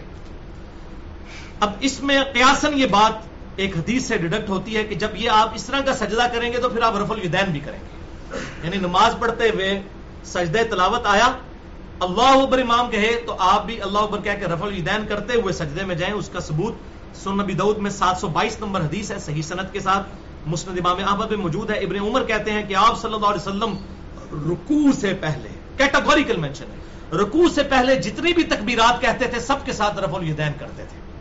اب جنازے کی تکبیرات ہوں وہ بھی رکوع سے پہلے ہوتی ہیں, اس میں تو رکوع ہوتا ہی نہیں. عیدین کی تکبیرات رکوع سے پہلے, اس میں بھی رفع الیدین ہوگا. یہ صحیح حدیث سنن نبی داؤد 722 نمبر حدیث ہے. رکوع سے پہلے جتنی بھی تکبیرات ہوتی تھی اس پہ رفع الیدین کرتے تھے. اور جز رفع الیدین میں امام بخاری نے نقل کیا ہے نماز جنازہ کی تکبیرات انٹرنیشنل نمبر کے مطابق 110 نمبر پر. مصنف ابن ابی شیبہ میں صحیح اسناد کے ساتھ صحابہ کے اعمال بھی موجود ہیں. اور جز رفع الیدین میں 99 نمبر روایت بھی موجود ہے وطر کے حوالے سے بھی, کہ وطر سے میں بھی دعائے قنوت سے پہلے اللہ اکبر جب کہا جائے گا, رکوع سے پہلے ہوتا ہے وہ, تو اس میں اللہ اکبر کہہ کے دوبارہ ہاتھ باندھیں گے تو اس میں بھی رفع الیدین کریں گے. تو نماز میں پھر بہتر یہی ہے کہ چونکہ اب آپ سجدے میں گئے ہیں تو سجدے میں پھر بیٹھ کر اٹھیں ڈائریکٹ اٹھنے کی بجائے. یہ اب ہم قیاس کریں گے جہاں پر ہمارے پاس واضح کوئی سنت نہیں ہوگی, کیونکہ آپ صلی اللہ علیہ وسلم جب بھی قیام کی طرف جاتے تھے تو آپ سجدے کے بعد بیٹھتے تھے، پھر 2 ہاتھوں کا سہارا لے کر اٹھتے تھے، جو صحیح بخاری میں موجود ہے، زمین پر اعتماد کرتے ہوئے۔ وہ مٹھی بنانے والی روایت تو بالکل مردود ہے اصول محدثین پر۔ عام حالت میں جس طرح اعتماد کرنا ہے ویسے ہی اعتماد کر کے اٹھنا ہے۔ تو اس میں آپ دعائیں بھی وہی پڑھیں جو عام سنت سے ثابت ہیں، سبحان ربی الاعلی یا سبحانک اللہم ربنا وبحمدک اللہم اغفر لی، سبوح قدوس رب الملائکۃ والروح، جتنی عام دعائیں ہیں۔ اس حوالے سے ایک دعا پیش کی جاتی ہے سنن نبی داؤد میں 1414 اور جامعہ ترمذی میں 580 کہ آپ صلی اللہ علیہ وسلم سجدہ تلاوت میں یہ دعا پڑھا کرتے تھے، سجد وجہہ للذی خلقہ، یہ آگے دعا چلتی ہے، لیکن یہ روایت بالکل ہی ضعیف ترین روایت ہے، کیونکہ جو تبع تابعی جس سے بیان کر رہا ہے اس نے اس راوی کا نام بھی نہیں بیان کیا، صحابی کا نہیں، تبع تابعی کا، تبع تابعی نے تبع تابعی کا جو بیان کیا ہے تو کہا رجل، ایک مرد نے مجھے یہ حدیث سنائی کہ اس نے کسی صحابی سے سنی، تابعی سے سنی، اور اس نے کسی صحابی سے سنی۔ تو یہ ان نون مجہول لاپتہ قسم کی جو رہی ہے سب سے ضعیف ترین فارم ہوتی ہے کہ آپ رجل کہہ دیں کسی مرد نے، وہ پتہ نہیں کون ہے مرد، تو یہ روایت مردود ہے بالکل۔ اور امام ترمذی نے اگرچہ اس سے صحیح کہا لیکن اصول محدثین پر وہ تو بالکل کلیئر کٹ ہے، غلطی ان کو لگ گئی، تو یہ روایت ثابت نہیں ہے۔ آخری 8ویں حدیث جامعہ ترمذی میں 3424 نمبر اور سنن ابن ماجہ میں 1053 ہے۔ ایک صحابی کہتے ہیں نبی صلی اللہ علیہ وسلم کو، اے اللہ کے محبوب صلی اللہ علیہ وسلم، میں نے خواب میں دیکھا کہ میں نماز پڑھ رہا ہوں، خوش نصیب ہے، نماز ہی پڑھ رہے تھے، اور درخت کا میں نے سترہ بنایا ہوا ہے، درخت کے پیچھے میں نماز پڑھ رہا ہوں، اور جب میں سجدے میں گیا تو میں نے دیکھا کہ درخت بھی میرے ساتھ سجدے میں چلا گیا، خواب میں میں نے یہ منظر دیکھا، اور پھر میں نے درخت سے آواز سنی کہ درخت سجدے میں گر کر یہ دعا پڑھ رہا تھا، یہ صحیح سند کے ساتھ ہے، اللہم اکتب لی بہا عندک اجرا، اے اللہ میرے اس سجدے کو اپنے پاس اجر کے طور پر محفوظ کر لے۔ یہ دیکھیں درخت، حط عنی بہا وزرا، اور اس کے ذریعے میرے گناہوں کو بھی معاف کر دے، وجعلھا لی عندک الذخرا، اور اس کو اپنے پاس میری طرف سے ایک ذخیرہ کر لے، یعنی قیامت کے دن یہ نامہ اعمال کے لیے۔ اب یہ درخت دعا کر رہا ہے، یہ اس صحابی نے آگے بتایا کہ میں نے یہ دعا سنی، اللہم اکتب لی بہا عندک اجرا، حط عنی بہا وزرا، وجعلھا لی عندک الذخرا۔ پھر ابن عباس کہتے ہیں کہ اس کے بعد نبی صلی اللہ علیہ وسلم بھی جب سجدہ تلاوت کیا کرتے تھے تو یہی دعا پڑھا کرتے تھے، آپ نے اس دعا کو انڈورس کر دیا، لہذا یہ دعا جو ہے یاد کریں، میں بھی کوشش کر رہا ہوں انشاءاللہ یاد ہو جائے گی۔ اللہم اکتب لی بہا عندک اجرا، اجرن لفظ ہے وقف ہو کے اجرا، حط عنی بہا وزرا، وجعلھا لی عندک الذخرا۔ تو یہ دعا یاد نہ ہو تو جو ہماری سجدے والی دعائیں عام ہیں وہ کر سکتے ہیں۔ اور تلاوت کے لیے سجدے کا پروٹوکول یہ ہے کہ جب تلاوت کرتے ہوئے سجدہ آئے اسی وقت سجدہ کیا جائے، اس کو سنبھال کے نہ رکھیں، ویسے تو نفلی عبادت ہے، نفل میں تو قضا بھی نہیں ہوتی ہے، بعد میں بھی اگر کوئی کر لیتا ہے ٹھیک ہے، لیکن اس کا پروٹوکول یہ ہے جیسے آیت سجدہ ہے اسی وقت سجدہ کریں، اور اگر آپ کرسی پہ بیٹھ کے یا سواری پہ بیٹھے ہیں یا تردد ہے اٹھنے میں تو آپ بس ٹو باؤ ڈاؤن اس طرح کرتے ہیں، بس یہ کافی، ورکعوا مع الراکعین، رکوع کرنے والوں کے ساتھ رکوع کرو، یہ کافی۔ اب آخر میں 15 سجدے قرآن حکیم کے جو ہیں وہ بتا دیتا ہوں، صرف ان کے ریفرنس دے دیتا ہوں 1-1.5 منٹ کے اندر، تاکہ آپ کو پتہ چل جائے کہ قرآن حکیم میں 14 سجدے نہیں ہیں، 15 ہیں۔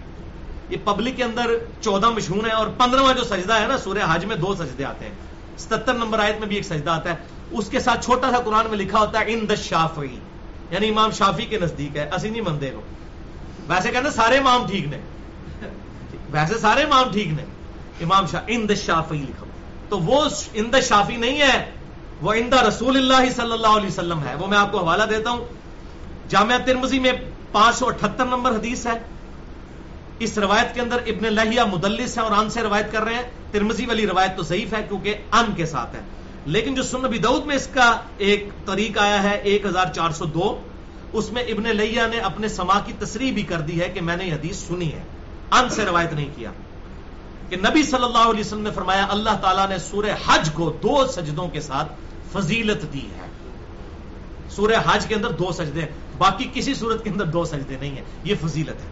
اب وہ 15 سجدے بھی میں آپ کو گنوا دوں۔ نمبر 1 سورہ الاعراف میں آیت نمبر 206 پر سجدہ ہے، نمبر 2 سورہ الرعد میں آیت نمبر 15، نمبر 3 النحل میں آیت نمبر 50 جو آج ہم نے پڑھی جس پہ یہ سارا درس ہوا، نمبر 4 سورہ اسرا، جسے ہم سورہ بنی اسرائیل بھی کہتے ہیں، آیت نمبر 109. نمبر 5 سورہ مریم آیت نمبر 58.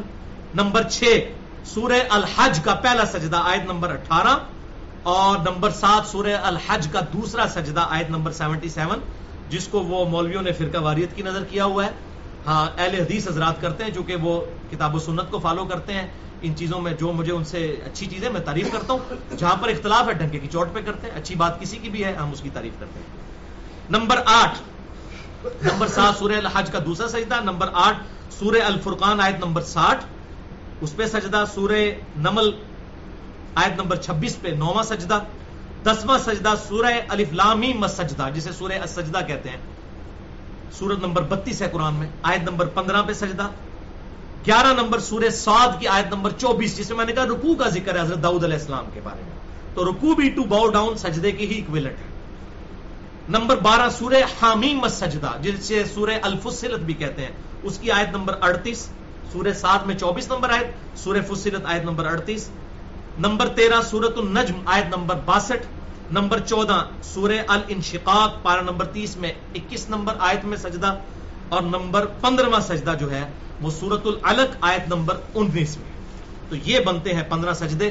اللہ تعالیٰ سے دعا ہے جو حق بات میں نے کہی اللہ تعالیٰ ہمارے دلوں میں راسخ فرمائے. اگر جس بات میں میرے منہ سے کوئی غلط بات نکل گئی تو اللہ تعالیٰ ہمارے دلوں سے محو کر دے. ہمیں کتاب و سنت کی تعلیمات پر عمل کر کے دوسرے بھائیوں تک پہنچانے کی توفیق عطا فرمائے.